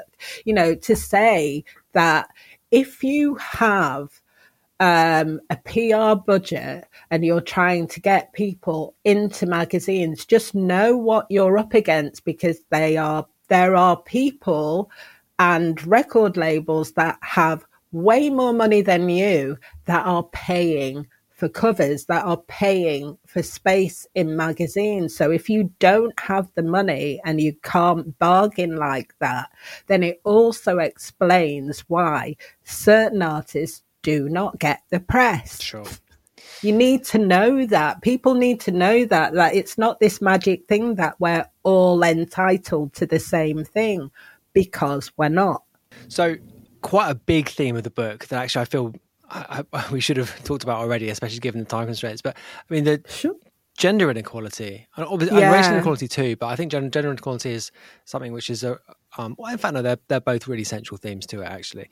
But I mean, you have a whole chapter is female asked questions, right? So that's a very specific focus. I wanted to let me. And it's a chapter I fought hard to keep. Really? Okay. Oh, that's interesting. Yeah, that's very I fought hard to keep, and fought hard to keep the shape of it. Okay, that's very interesting. But let me ask you something though, specifically from Annie Mac's introduction, actually, because there's a line in there where she says, "Change has begun, but the pace is glacial."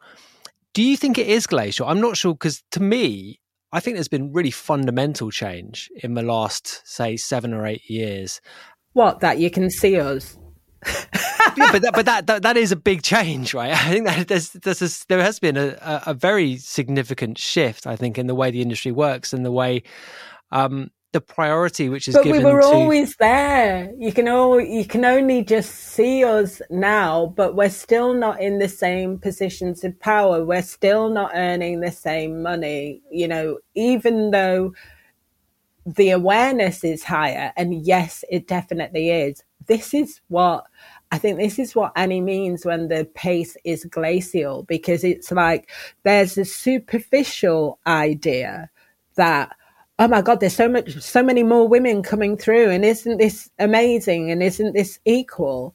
But then you'll look at the lineups for all the festivals, and this happened last year, and I know it's going to happen again. They're still heavily, they are not 50-50 on the male-female at all. Not even anywhere close, and when you look at the back line for the women that are doing sound, lights, tech, you name it. Yeah, I think you're absolutely right there. You will be hard pressed to find that even. It's not even. You can see more of us, and that is true. And thank you for that. It's true. I am benefiting from it. People have taken the kind of shackles off, and we're able to do things with a little more ease. That's true. But it doesn't mean that we are anywhere near the same, that we are getting anywhere near the same breaks as our equivalent, as our male equivalent. With regards to the back end stuff, I definitely think that there's been almost no movement on the, and it's not just people on the working, like you say, working the soundboard or whatever, but I think and try finding a black female promoter, and try finding a black male promoter that does it. I can name one, two actually, AD in Ibiza and Anton Stevens in in Manchester. You'd be hard pressed to find that balance, because most of the promoters and organisers and booking agents and managers are white, straight, male. I mean, I do benefit from it, so I'm not going in hard on anybody, but I am aware that there is no balance. Yeah, I mean, yes, I broadly, I think, agree with you. I still think that there has been quite a significant shift, though. I mean, and maybe that's limited to something which is what kind of superficially visible, right? I mean, is that more of a fair comment, do you think? Yeah. Don't get me wrong. Of course, there has been a shift. Of course, but you can still look at the DJ Top 100 and see that even if there's 20 women in the top 100, there are 80 men. I mean, I often think, it's an obvious point to point out, actually, but I mean, the participation of women reflects that to a certain extent. And, you know, if there is an argument in favor of a kind of an arbitrary 50-50 kind of quota system, it's to encourage more women and girls to get into DJing.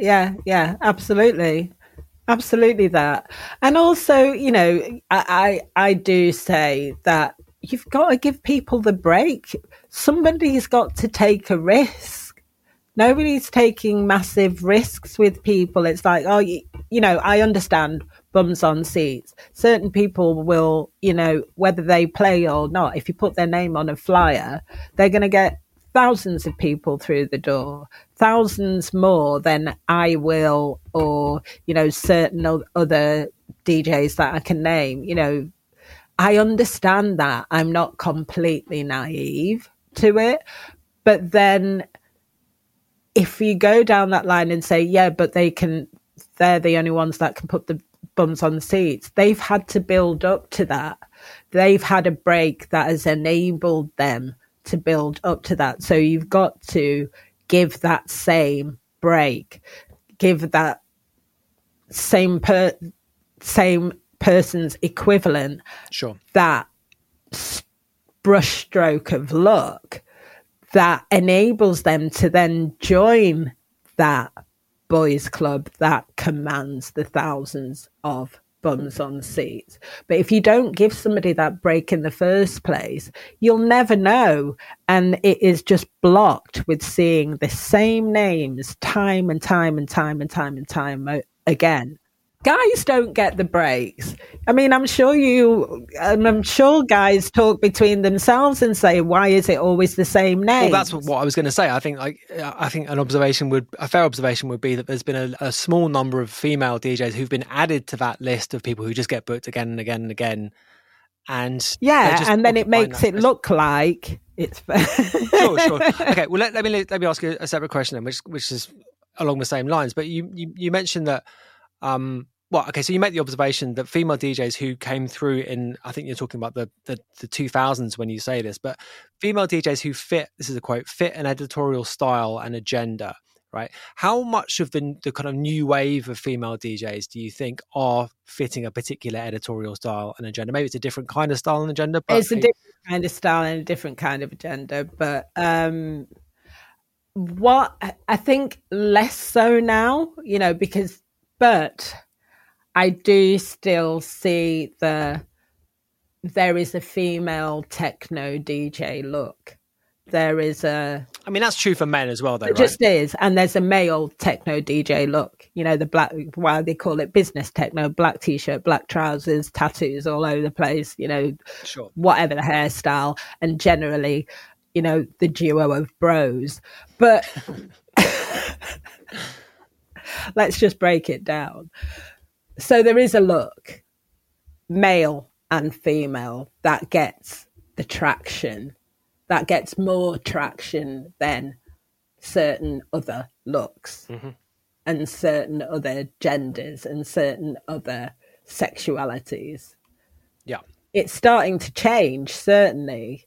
And I love what is happening when I see Jordan commanding massive stages. Thank you very much, because the message that sends out is way stronger than looking at Dimitri Vegas and Like Mike, for me. Sure. Yeah. Yes, I suppose. I agree with you to a point, but I think that even there, and that's not that I don't like those two guys. It's just the message that communicates to a crowd that needs to be more open and accepting is like, we're all in this together. Not it's just this very straight white duo of bros. I mean, I think you could make the argument though that using Jordan as an example, that is a style and some would say agenda as well, but not one that everybody can absolutely copy. It's just I mean, give them a chance. I mean,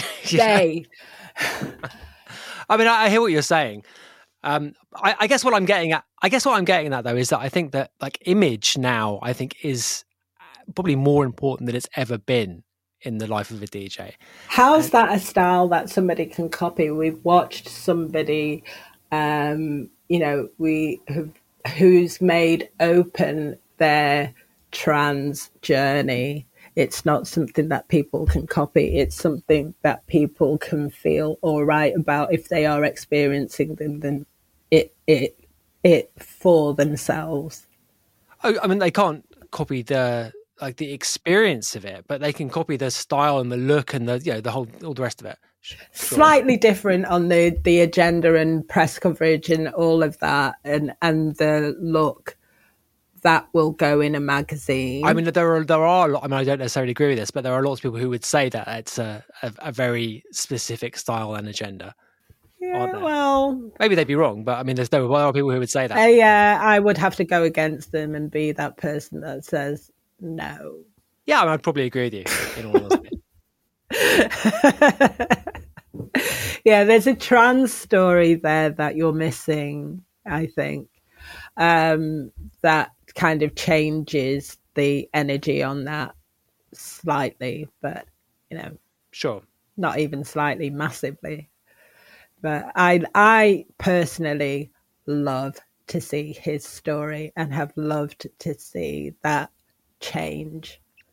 Because fair. It's happened while the journey from growing from a newbie producer to a stadium filling DJ producer, that transition has happened before our eyes, and he's been very open about it, and I think that's fantastic. Sure. Yeah. Okay. I think we're out of time, aren't we? If we run out of time, we've got like 6 minutes. How many more questions? Got loads. Yeah. Let me just ask you. Yeah, I've got an easy, well, maybe not an easy one, but a nice, neat final one. What is the single biggest change as a DJ between, for me, when your first DJ gig and your last one? What's the single biggest change, would you say? Confidence. Because in that first gig, I didn't know lots of things. I still don't know lots of things. I can still learn loads about how to use my equipment, and I can still learn loads about how to entertain people. But I'm confident enough in my skills that I can do that in any room. So I know I can play a really good DJ set. If they want me to play in Glitterbox at disco, I know I can play that set, and I can play it really well, and I can nail it, and I can fill a room and people will be happy. I know I can play a Hacienda set, straight house, down the line. I can play that set and I can make that room absolutely bounce. And I know I can play hard, twisted, techie as much as I like. I know I can play a back-to-back with the Blessed Madonna because I've done it. So that there is a lot more confidence. And actually that back-to-back with Maria was fantastic because she's a really great person to be in the booth with. Sure. She's very, like, there's no sort of,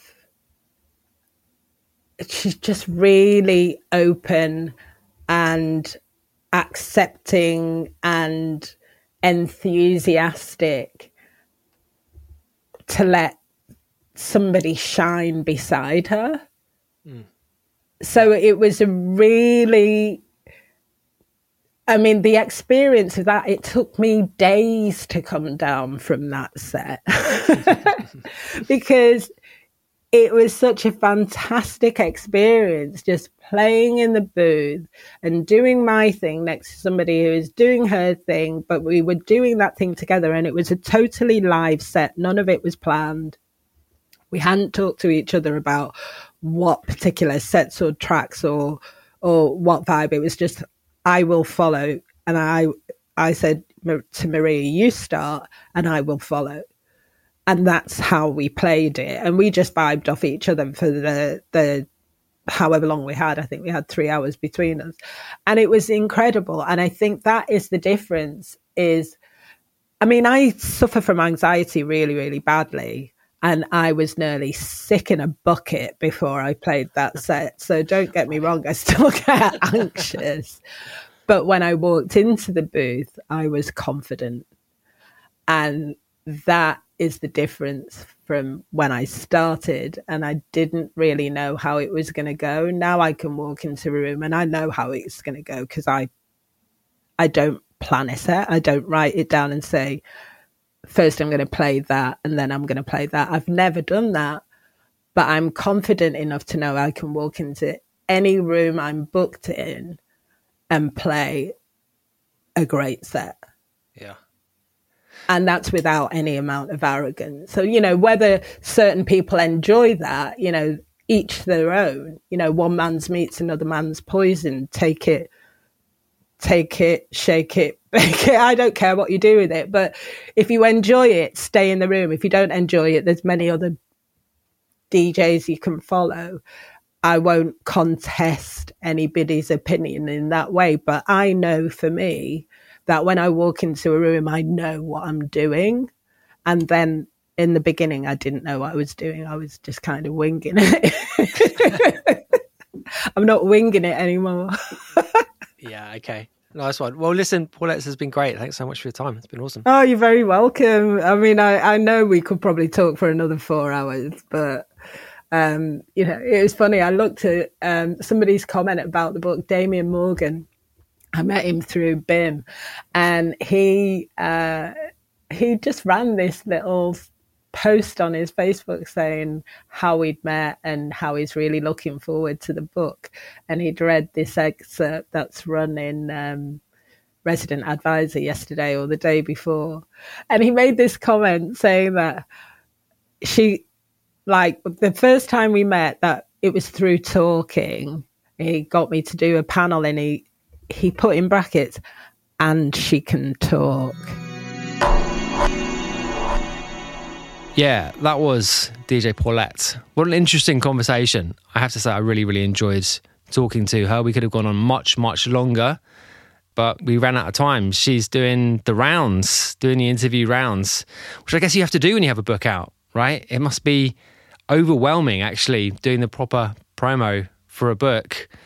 I suppose it's similar to doing an album, but for some reason, I think it's probably more for a book, probably. Anyway, yeah, really, really enjoyed it. Great to have her on. And I hope you enjoyed it as much as I did too. Right, okay, I already mentioned Patreon. You can also support the show via one-off donation, scubaofficial.io/support to do that. People do that.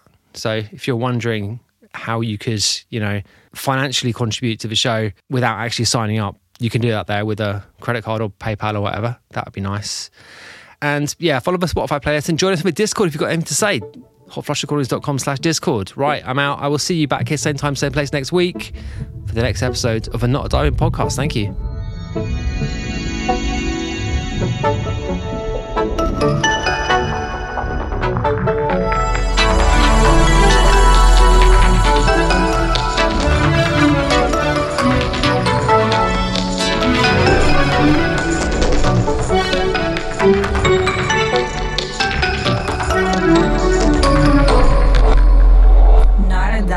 Podcast with Scuba. Even when we're on a budget, we still deserve nice things. Quince is a place to scoop up stunning high-end goods for 50 to 80% less than similar brands. They have buttery soft cashmere sweaters starting at $50, luxurious Italian leather bags, and so much more. Plus, Quince only works with factories that use safe, ethical, and responsible manufacturing. Get the high-end goods you'll love without the high price tag with Quince. Go to quince.com/style for free shipping and 365-day returns. Planning for your next trip? Elevate your travel style with Quince. Quince has all the jet-setting essentials you'll want for your next getaway, like European linen, premium luggage options, buttery soft Italian leather bags, and so much more. And is all priced at 50 to 80% less than similar brands. Plus, Quince only works with factories that use safe and ethical manufacturing practices. Pack your bags with high-quality essentials you'll be wearing for vacations to come with Quince. Go to quince.com/pack for free shipping and 365-day returns.